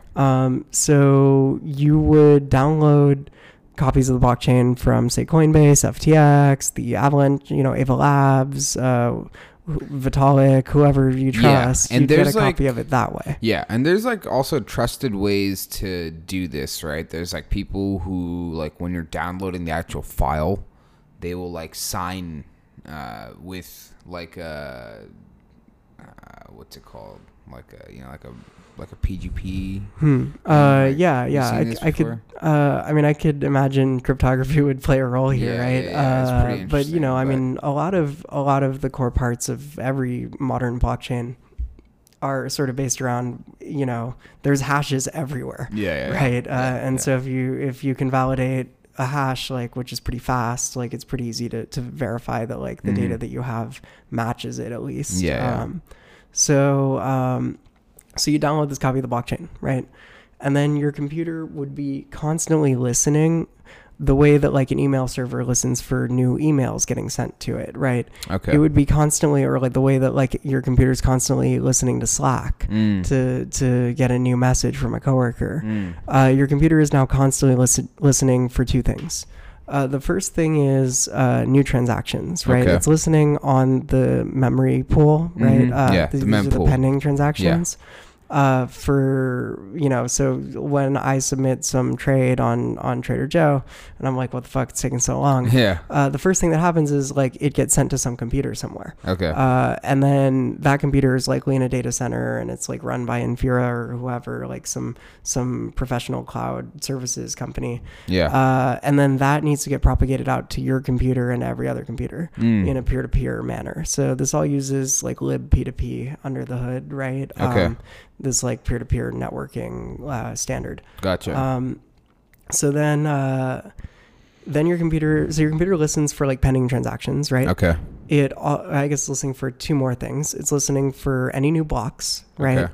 And when it sees a new block, it turns to its neighbors and says, yo, do you guys see a matching block? And if the neighbors say, yeah, this is the block that I see for the next block, then like you're good. And you might get pulled sometimes from some of your neighbors who will be like, hey, do you see this block? And you'll be like, yeah, I see a matching block. Or you'll be like, no. And then you figure it out, like whoever the majority is wins, right? And so that's the part that happens within the span of 2 seconds, right? Okay. And then it's also listening for a third thing, which is like, yo, it's your turn. It's your turn to be the one to propose the next block. Okay. At which point you take all of those messages you were listening for in the first place and you say, oh, okay, these are the transactions in the mempool. I'm going to order them in order of like descending fees paid or whatever. And package them into a block and propose that to all my neighbors is like, hey, I'm the leader. Here's my new block. Okay. Tell your friends, right? And then they'll be like, oh, I hadn't seen a new block yet, so I guess this is the right one. What do you guys think? Do you see? And then it'll get propagated. I see. Okay. Yeah. That makes a lot of sense. But you do have to have your computer on and running, right? And so in Avalanche, you don't get penalized for like downtime, but in Ethereum you do, right? So on Avalanche, you just don't earn any like yield on it, right? You don't earn your staking reward if you're not like a good participant in the network. You earn it from A, proposing new blocks when it's your turn, and B, from being there to confirm to the neighbors, yeah, I see what you see, or no, I see something different. So all of this is like an important thing if you want to be a staker and earn your staking rewards. Yeah. Okay, that's super interesting. That makes a lot of sense. All right. Let's How are we see. feeling about the technicals? Are we burned out? Yeah, I was gonna say like I mean that makes a lot of sense to me. Like I feel like I have a way better understanding than before. Just, both on how this contrasts to Ethereum, how it's going to try and address the issues that have come up in the past that we're seeing still. The NFT mints, a lot of these drops are still kind of leading to network congestion. Fees are still high. It's still prohibitive for a lot of new users, especially non-US users, people in smaller nations to get involved. So like cost-wise it makes sense. I guess just the very final thing to touch on is just you'd mentioned before kind of the validators that are going to come in on these subnets, right? They need to also be validating on the main chain. Yes. So kind of just how does that work? Like what is required on their end, is there anything else that maybe you want to touch on that point? So just taking a step back and like remember why this needs to happen, right? So if you want to confirm that someone owns some metabucks and that they get to spend them on your chain, then you need to have like knowledge of both of the states of all of the blockchains involved, right? So this main chain sort of acts as the one that everyone has knowledge of it. Everyone knows what the ledger looks like over there, in the three main chains, right? And so that enables you to trustlessly, approve transactions on other chains that touch these chains. So whenever someone wants to send something from one blockchain to another, they either need to have a native way of communicating, or there's a point of trust, which can act as a point of failure. Yeah. So if you look at like bridge hacks in the past, right? Wormhole, like that was an issue because it was a bridge between Ethereum and Solana, which didn't have any native cross-chain communication.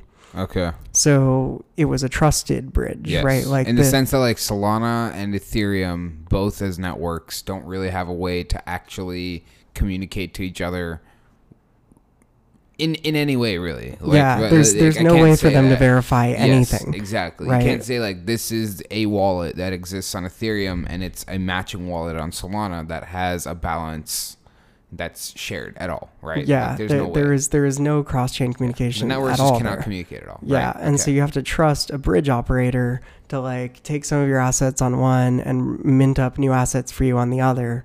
And this can be an issue because maybe the bridge just doesn't work, right? Maybe the bridge is down. Maybe the bridge gets hacked. Like there's lots of ways that can fail. Yeah, like historically, this was just exchanges, centralized exchanges. Yeah, like FTX was basically a bridge from Solana to Ethereum. Yeah, it still is. It probably still is the best bridge. Yeah, probably. I don't know. I use Coinbase. Yeah, sure.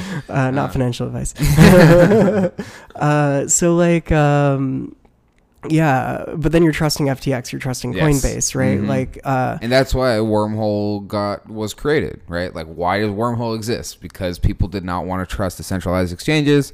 They wanted to have a they instead wanted to trust some other thing. They wanted to trust jump crypto instead. Yeah, and so it's a little bit like it's a little bit hard to see a world where like this is really a viable, like if you're a whale, if you're like if you have any like sizable amount of money invested in the space, like if you're like me and you're like starting a fund, right? Like I could never entrust client funds to a bridge that doesn't exist natively in the protocol. Yeah. Whereas on Avalanche, I could, because it's trustless, because the different validators have that knowledge of the state of each of the blockchains that they're responsible for. So I know that no one's going to be able to print up metabucks that don't exist on the X chain or the C chain or whatever, right? Because a validator won't let that happen because the validator knows the state of all of the chains that they're responsible for. Gotcha. So this is kind of a crucial part of the architecture, right? Is that like everyone needs to have some shared hub where they can agree that like those are going to be like reference ledgers, right? Yeah, I mean, in the end, the way this is different from the Solana Ethereum example we just gave is that they are not separate blockchains, right? They're still tied together in some way. Yeah, right? So they're separate ledgers and blockchains, but they are tied together in a protocol. Yes. Right? Okay. And yeah, that's a great distinction to make. Yeah, and they speak natively to each other is the big thing. And so it's kind of like the only way, personally, I think that this works. Okay. Like if DeFi Kingdoms tried to spin up their own blockchain with their own set of validators that wasn't under an umbrella like AVAX, then like how could you ever trust it, right? Like you would send your ETH to some address that's controlled by the DeFi Kingdoms team, and then they would promise that they're going to print up some DeFi Kingdoms ETH for you on the other end of this. Right. Which is the way that bridges work today, right? It's trusted. They can tell you that under the hood there's 80 different parties and you need a 7/8 majority of any transaction to like, claim it or like, but in reality, this is a point of trust, right? Yeah. And it's hard to trust a bridge if you're not the one operating it. It's hard to trust a bridge if it's not natively part of the protocol. Yes. And so that's where the advantage for being on Avalanche kicks in for them, is that they can have their own block space, right? The way they would on their own blockchain. They can have their own native token, the way they would have on their own blockchain. They can whitelist or I guess allow list or deny list any of the validators that they care to. And so they have all of the advantages that they would have from a separate blockchain, but with higher security guarantees, and that's going to drive like more people to use it if they can trust that like when they send some whatever token to the DeFi Kingdoms chain that it's going to work.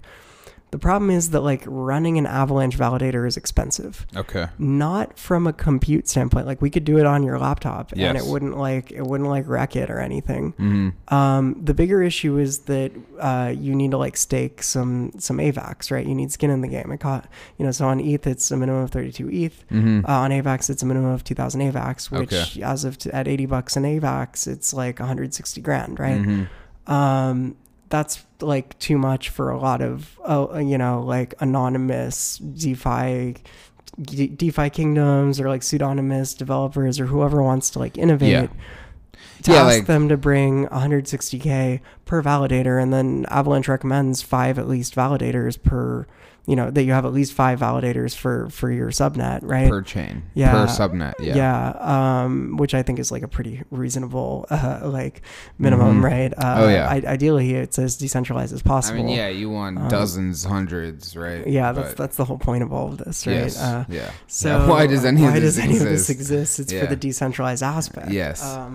And so, that's why Ava Labs has like recently announced their big subnet incentivization program, which will basically subsidize the validator startup cost for any team that wants to build a subnet. Right. So they announced Avalanche Launch, I think it's called. And they just gave the first one they announced was 2 DeFi kingdoms. They gave them $15 million.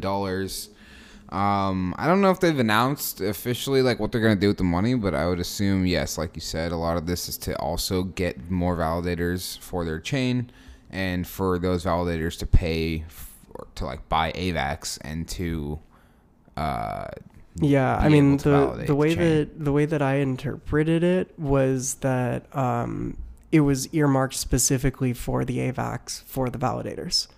Like it's not to pay for like developer incentives or anything. Like it's like a specific. There's a specific fund that they've released that is just for acquiring validators. Interesting. Yeah. And so it'll be interesting to see if they like change their strategy there at any point to incentivize existing validators, because right now if they give them $15 million, they're going to buy up a bunch of AVAX, which is I guess good for the token price, and then they're going to operate their own validators, but then those validators are kind of like just overseen by the DeFi Kingdoms team. You got to think it's like a little more anti-fragile if you have like all of the other validators on Avalanche that care to participate in validating DeFi Kingdoms to do so.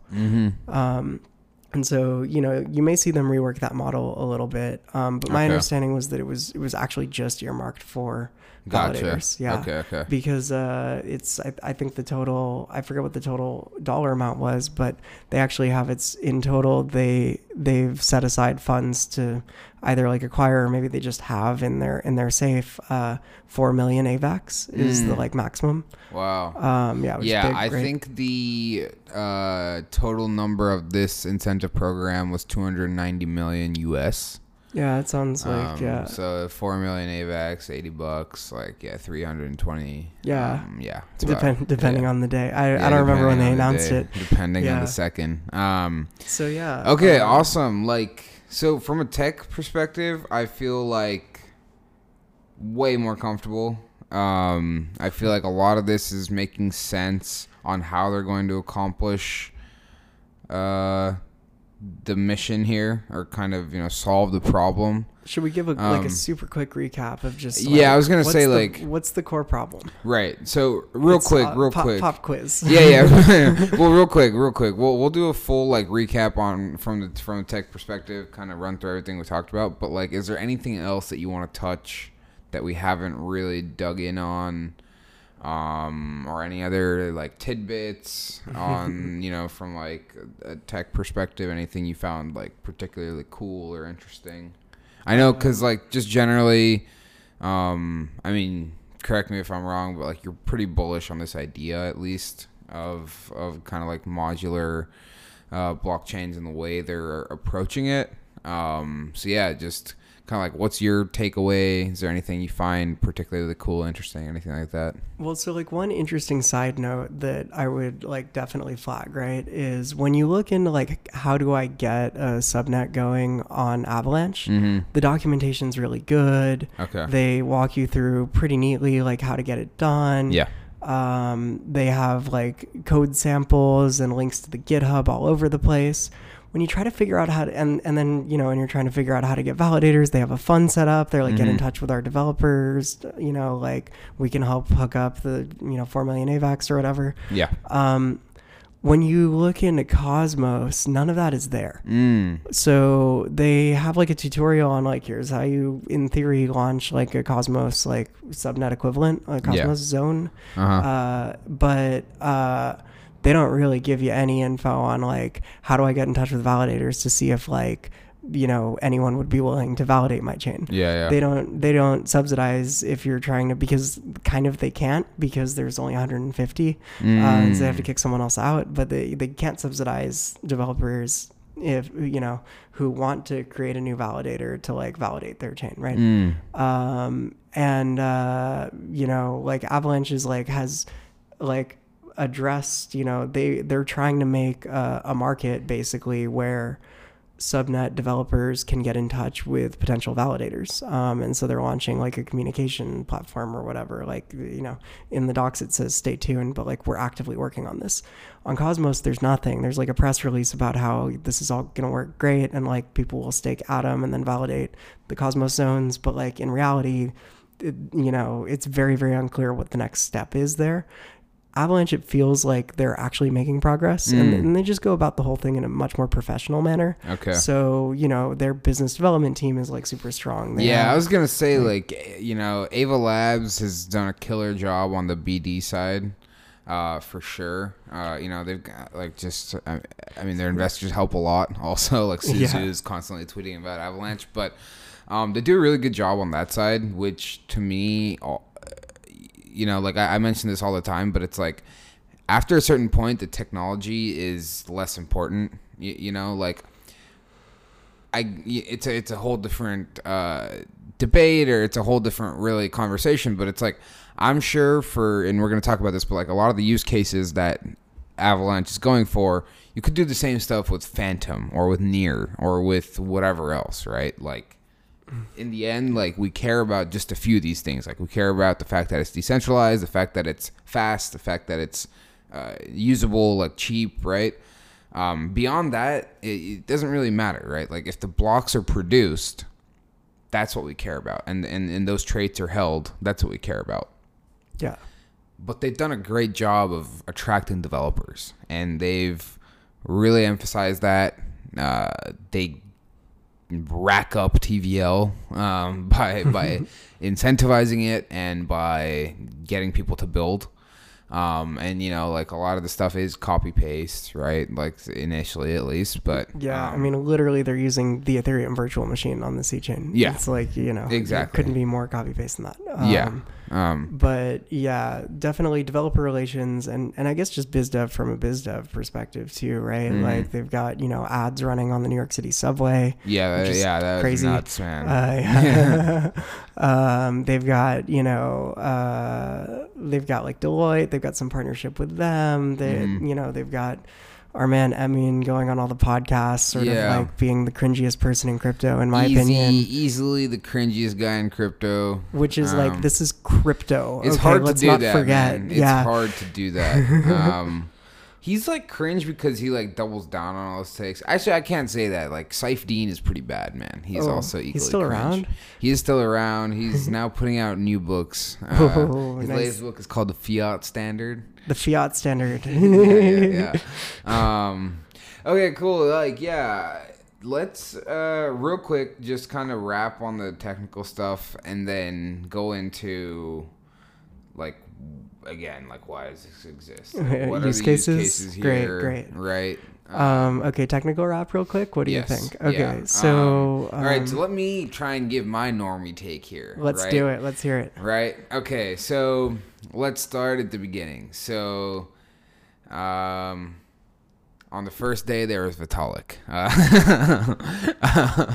No. Okay. So Ethereum running into problems around scaling. The blockchain is getting very expensive. It's getting very crowded as some of these gas-intensive operations build up, namely NFTs, right? It's like CryptoKitties was a big one.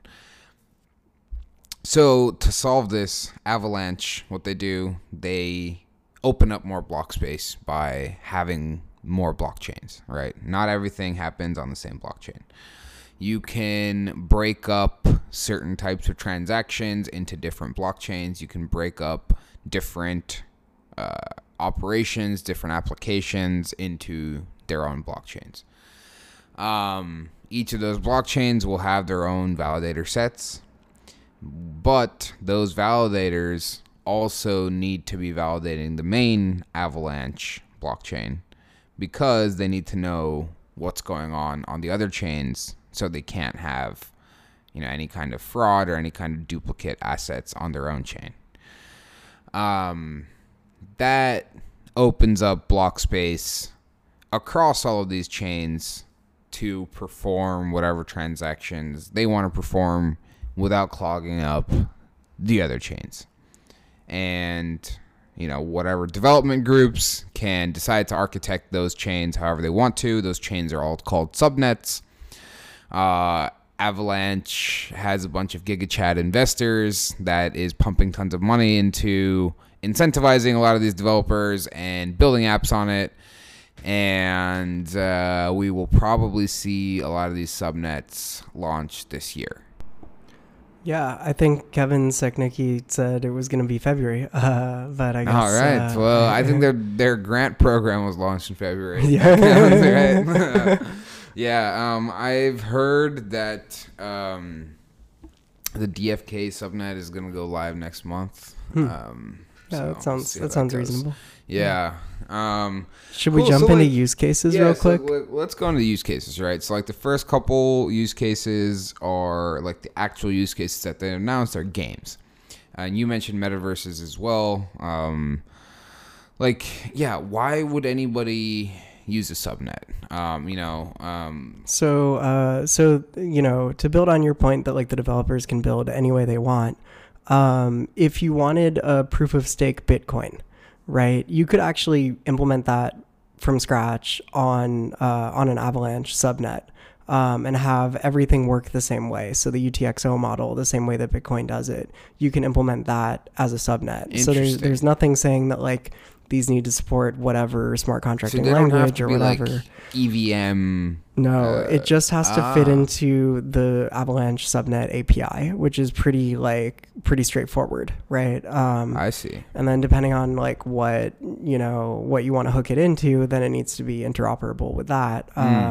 But you can do a Solana subnet where you have a Solana virtual machine, and so anybody that wants to write smart contracts in Rust could submit it to the Solana subnet and have that natively interoperable with the Avalanche main blockchains. And with that, I would imagine, right? If you're trying to replicate Solana on top of Avalanche, it's not going to be an easy thing to do, right? It's going to be pretty hard. So it is going to be pretty hard, but I would say that the main hurdle there is actually in the validators, right? So a Solana validator, it's 20, 30 grand in equipment just to set up the server. They use super high-end GPUs with a ton of compute power. That's why it's so blazing fast, right? So one of the big things that the Avalanche developer evangelist people talk a lot about is you can have permissioned validator sets. Okay. So you can say when you set up your subnet, you can flag, hey, I only want to let these validators validate the blockchain. I see. You don't have to open it up for everyone. Okay. And so the use case that they keep pointing out is that basically you could make a private blockchain if you wanted to, that would be interoperable then with the Avalanche main chain. It's a little bit unclear. You can have Ripple on Avalanche. Here's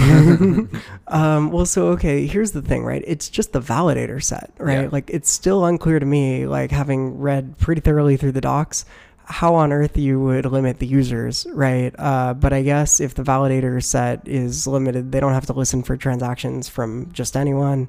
They could permission it on their side, I guess. But like the use case that they keep pointing out is like, say you wanted to, Avalanche, they say their mission is to like create digital asset versions of everything, to digitize every asset, right? Is sort of like the broad ethos. Okay. So if you wanted to digitize a stock, like Apple stock, you would need to like register with the SEC. You would need to make sure that like now you're like a security provider or like a broker, and so you need to like conform with like KYC and AML standards, right? Yes. And so they point out like we are going to live in a world where like a lot of assets live on the blockchain. So we should grow the capacity to have these sorts of like flexible subnets where we can architect it so that like you do have to pass KYC in order to participate. I see. So they're kind of, if I was to like kind of blow that vision out, they're basically like, maybe we live in a world in the future where there is like a joint, let's say, identity registry between like 3 or 4 different countries, let's say, or 3 or 4 different municipalities, right? That say like, oh, you're like a registered, not a citizen, but like, you're like a registered, whatever, sex offender in like these 4 places. Like, right? Like basically it's like a shared identity, right? Between these 4 places, and only those 4 groups are validators that say that like this person has like, let's say like a passport or like a visa system, right? Like a visa system between like 10 or 15 different countries, something like that, that says like, this is like a validated individual with this KYC wallet, whatever, that is like proving that they are able to be here, whatever the case may be. Yeah. I mean, you could think of the Eurozone, right? Where Yes. maybe to like get through, in the EU, you can walk through the express lane with like a physical, ID, right? When you get to the airport or the train station or whatever, right? Or if you land from the U.S. in any European country, if you're a European citizen, you can just walk through the express lane. Yes. So you could imagine a digital form of that, right? Where you prove that, like, I'm a member of some European Union state, and so I get to go through your express lane at the airport, going back to your Ripple example, right? Like, or like Swift, right? Like this could be a platform for Swift where you have like banks are the only permitted validators. So they're the only ones that get to propose new blocks, right?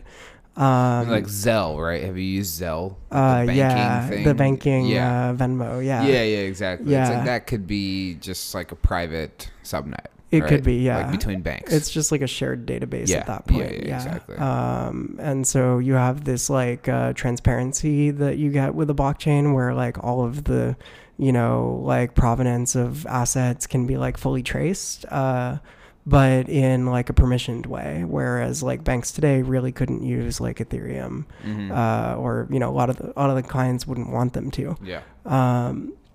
So those are kind of like the broad use cases, is like flexibility, right? As well as like data intensive stuff like a metaverse, right? Like if you tried to have a fully functioning like metaverse, like city equivalent running on Ethereum, think of the number of transactions that happen on a given block in New York City within a 5-minute span. Right? Like it couldn't even handle that. Let alone all of New York City, where like there's aggregate, millions and millions of dollars in GDP being produced every day, across like lots and lots of transactions. You would need to have like your own subnet to handle that level of scalability. So that makes sense. Now, is there stuff that, you can do on a subnet from maybe like a DeFi perspective, stuff like, more of these like complex kind of like DeFi products, or like some of these like market making, right? Like market making is very hard on Ethereum because of the gas costs. Like, is that stuff that's enabled on Avalanche? Is that stuff that, each like financial application would maybe need its own subnet? Because there's this whole thing on Solana, right, about how it's basically lightning fast. It's like almost free. That enables these like microtransactions. That enables, a layer of financial activity that you can't do on Ethereum.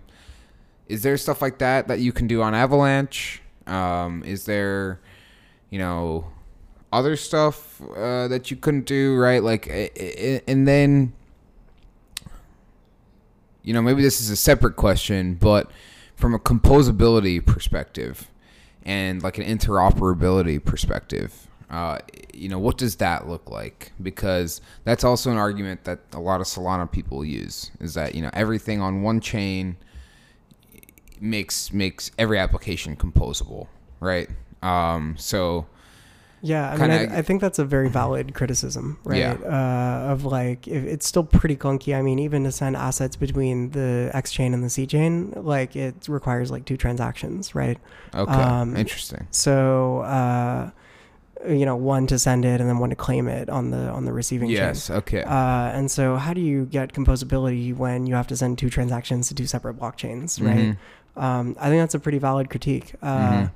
The thing is, if you expand this like permission validator idea a little bit, you could say, okay, a validator has to have a certain like hardware requirements, so that we know that they're like scaled up enough to handle the throughput of something like a Solana. And so, that's where like if you needed to like market make, you would do it on your own subnet. And then it would just be a question of getting the users to come over and use that, which they probably would because the gas fees would be lower. Yeah. But like, I think interoperability in the subnet space is really the name of the game here. You want chains within, like, if you want to be interoperable, you basically have to be within a subnet so that that like all the validators have like knowledge of all the different blockchains. Like, even just like otherwise you have to send it back to the like AVAX main chain. Yeah, so that's what I was going to say. Like, if you kind of wanted to make this interoperable world where, these metaverses can communicate with each other, like that's quite hard, right? Like, you have to somehow make those assets interoperable, right? Or even taking it to like DeFi, right? Like, if you have one chain that's like a lending and borrowing chain, then you have another chain that's like a swap chain, and you have another chain that's like an options exchange, and then another chain that's like an options vault, right? Like, yeah, how do you very hard to get those assets to be tracked across those chains, right? Like, yeah, I mean, I think the X chain is sort of like the solution that Avalanche is pushing for. Is that like most assets live most of the time on the X chain, and then you bridge them to and from a different chain when you want to interact with the smart contract there. But I mean, you could imagine like if like all the users of Metaverse A and all the users of Metaverse B agreed, they could start enforcing, they could merge subnets, right? They could, because the subnet is really just a question of like who's validating what, right? So if Metaverse A and Metaverse B held a governance vote, they could change their protocols so that like the only validators that are allowed to validate either of them have to be validating both of them. I see. Or you could have the inverse scenario where like, some people want to secede from Metaverse A. They could start their own subnet. But because subnets are kind of flexible that way, right? You can sort of like governance, you can let governance drive like what you want to get done. I guess like we don't know how people use this, right? Like they proposed a solution or created a solution, and we're kind of going to see how people use the technology. Hammer looking for a nail. Exactly.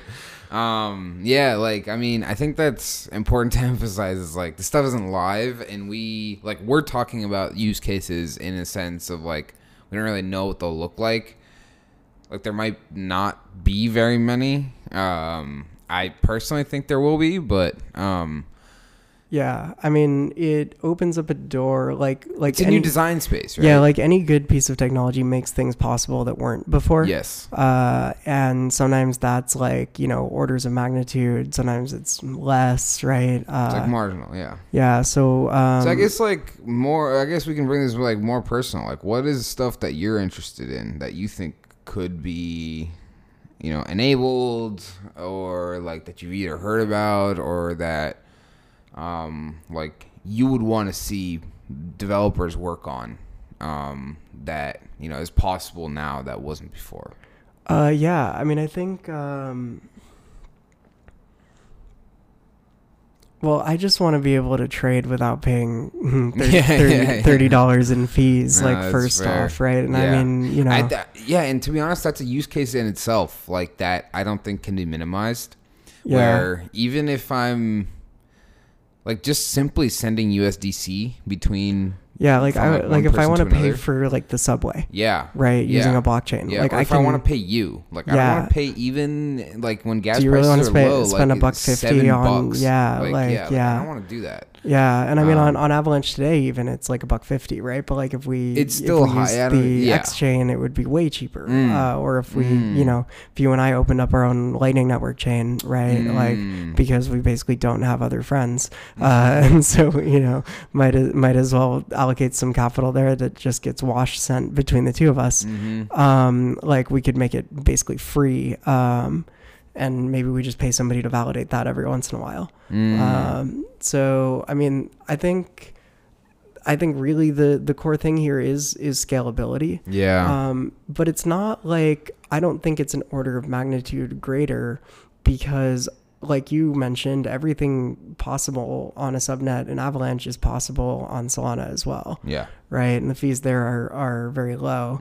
The difference that I see is that, you can architect it a little bit better so that like nothing ever goes down the way that Solana goes down. Yeah. And so, it's like a little more reliable. Like if you had a rainy day fund for like, if you like got in a car accident or something, you might not necessarily want it on Solana, just because, even if it's in stable coins, just because what if it's down? Yeah. Right. Yeah.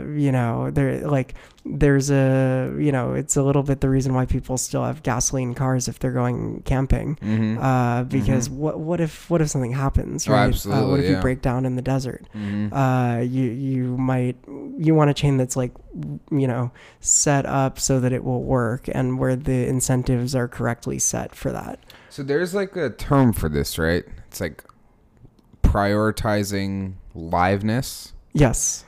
Versus prioritizing speed. Is it speed? I have no idea what the yes, other one is, but it's prioritizing liveness. Yeah, right? 100%. Okay. So I mean, the other thing that's really interesting, just from like a maybe even a more academic perspective, is MEV. Yes. And like because MEV, like, so the arbitrage example is a good example. This is minor extractable value or maximum extractable value. When it's your turn to produce a block, you have the right to put whatever you want in that block as long as it's a valid transaction. Yeah. And so if you see an arbitrage opportunity, you should take that for yourself, right? It's in your own best interest, and you'll do it. Other people will too. And so being a validator on one blockchain gives you that right every so often. But if you also validate a subnet, then you substantially increase the amount of arbitrage and similar opportunities you can have access to. Right.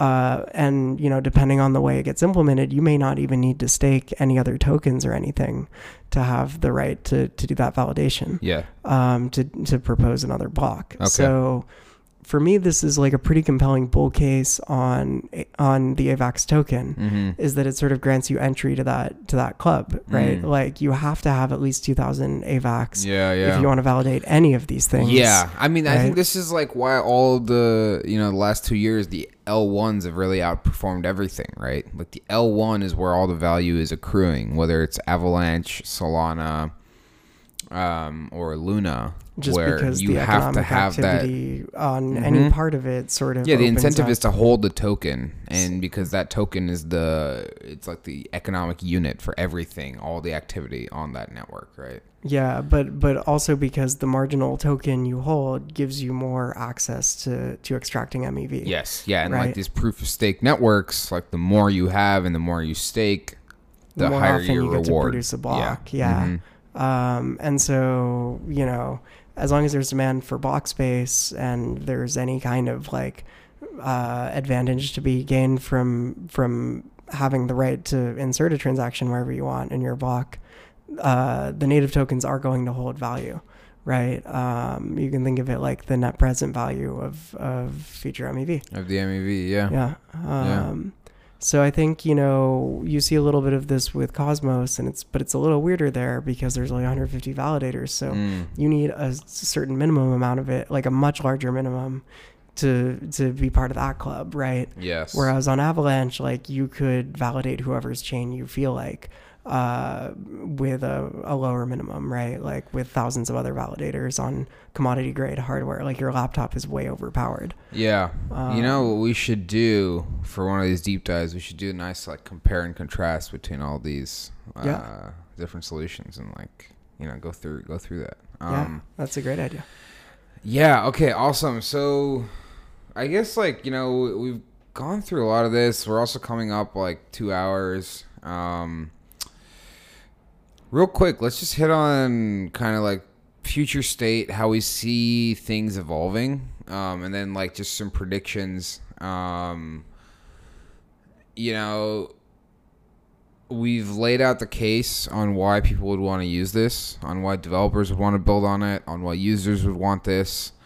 Like, do you see their vision playing out? Do you see the thesis playing out? No. No, really? No, okay. And here's why. It's this interoperability thing, right?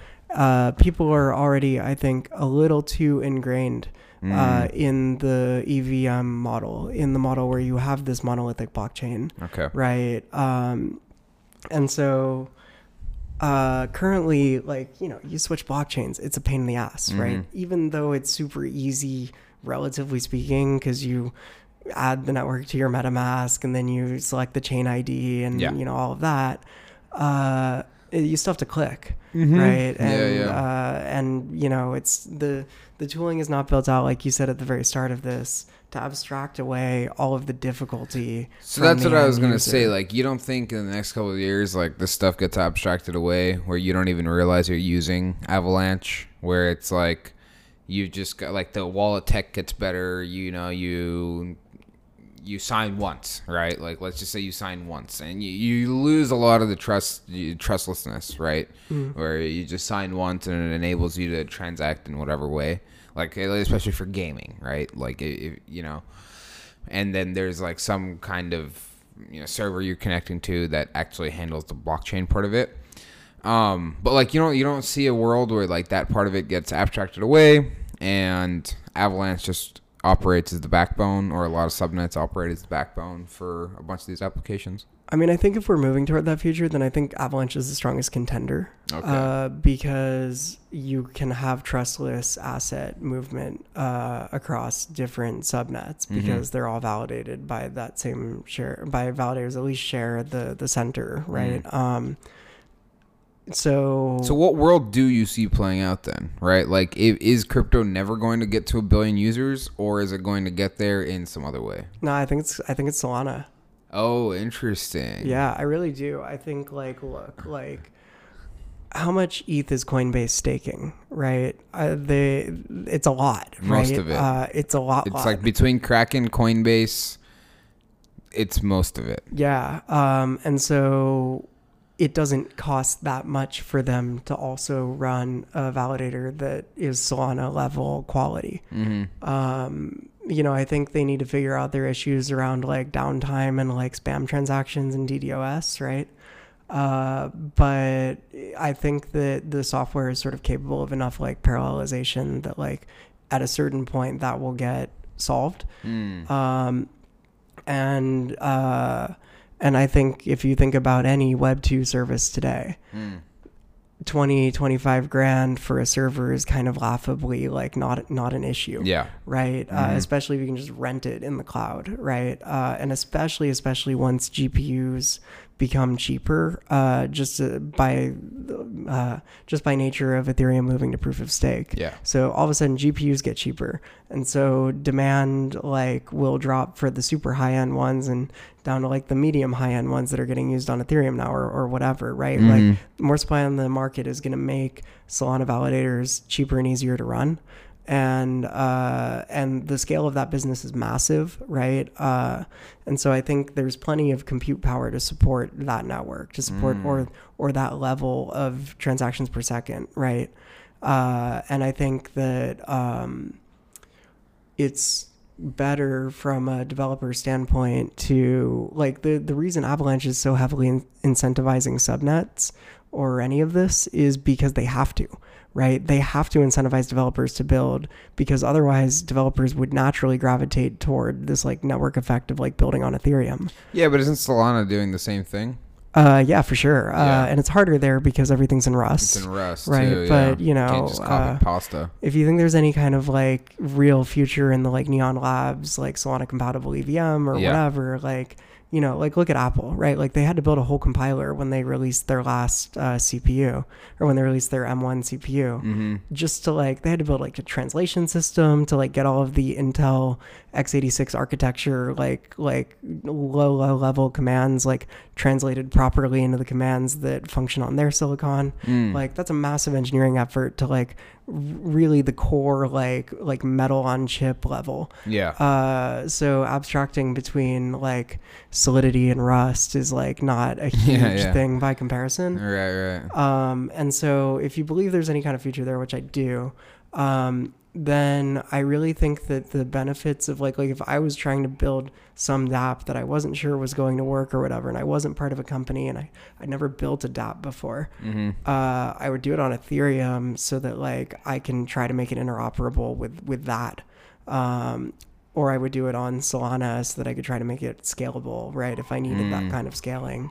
But I think on Avalanche, you're going to have this issue of like liquidity segmentation, where like it is going to wind up being difficult for you to access capital in Aave and Compound and Uniswap and whatever if they're all stored in separate blockchains. Yeah, I see. So I don't know exactly what I think the future looks like, but I would still think that, and it's not necessarily that that Solana's token stands to benefit that much from this.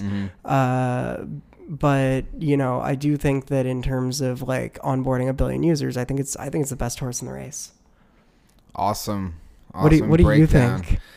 Man, I am the wrong person to ask. That is what I think. No, I mean, I don't know. Like, I think it's an interesting approach for sure. I think that, I can't speak to the tech that much. I don't particularly understand it, nor do I care that much, right? Like, in the end, I think what I'm seeing in this space is that most of the things, it doesn't matter what chain you're on, look the same.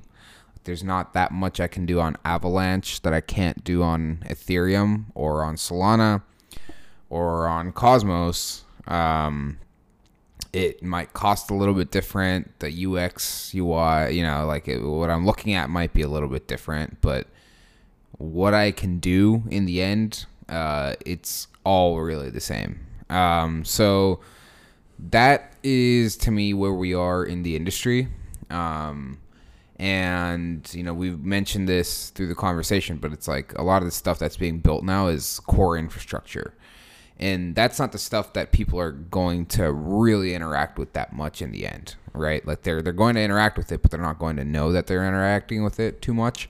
And so now it's going to come down to what gets built on this core infrastructure that's better than everything else, right? So if there are more apps on Avalanche that gain traction than there are on Solana, I think we're just at a point in the industry now where the best experience is going to win, right? Like there's enough users now where you can build up a pretty big network and gain that network effect where the best tech might just not catch up, right? Like, I mean, there's a reason Ethereum is still number one by far, right? Like you could very reasonably make an argument it's not the best tech anymore, right? But it's still number one by far. So I just think that's where we are in the industry. It's like, I think a lot of it, you know, it might just come down to BD. It might come down to,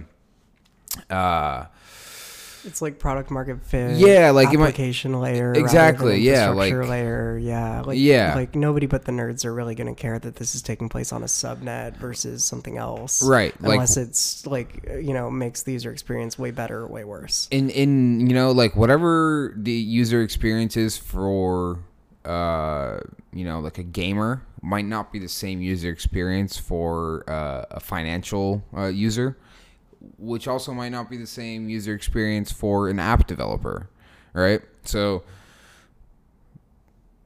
some of these chains might be optimized for each of those different groups, right? So like I could easily see a world where Solana wins and Avalanche wins and Ethereum wins and Luna wins and Cardano loses.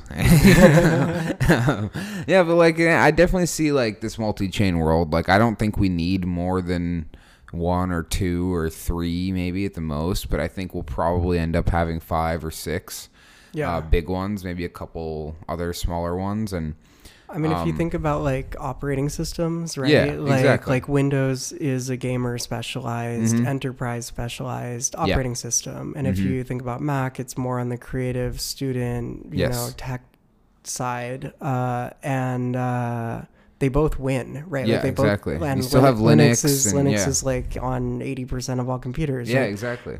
They all won. If you look at the stock prices alone of Microsoft and Apple, like they won. Microsoft, you can sleep on it, but has done extremely well as a business. I mean, it's like one of the top 5 companies by market cap in the world. Sometimes it's number 1, right? Yeah, and I mean, their operating system user experience has gotten way, way better over the last few years. So, I mean, you know, you can see a world with multiple winners for sure. Yeah. Yeah, I mean, I think like Bitcoin, Ethereum, Soluna, AVAX is very safe, you know. I think we're kind of solidifying around that EOS? world. Oh, yeah, EOS. You mean the old Solana? Cool. I mean, I think that's a pretty good place to leave it, to be honest. Like, I was going to say we hit most of the topics. I think we got a pretty good mix of, you know, getting deep into the tech, talking about some of the applications that are out there now, some of the ones that might come up in the future. I mean, is there anything else you want to touch on? No, absolutely not. I never want to talk about Avalanche again. Yeah. I mean, don't DM us. All right. Well, thank you for tuning in. This was another episode of the Decent Crypto Podcast. The very first decent deep dive. The very first decent deep dive. We will be back on what are we doing? Mondays? Sundays? Yeah, Sunday evenings. Yeah, Sunday evenings. You'll probably get to it on Monday morning, you know, as a normal human being. See you soon. None of this was financial advice, legal advice, investment advice, or any other kind of advice. If you're looking for advice, you are definitely in the wrong place. Until next time, stay decent.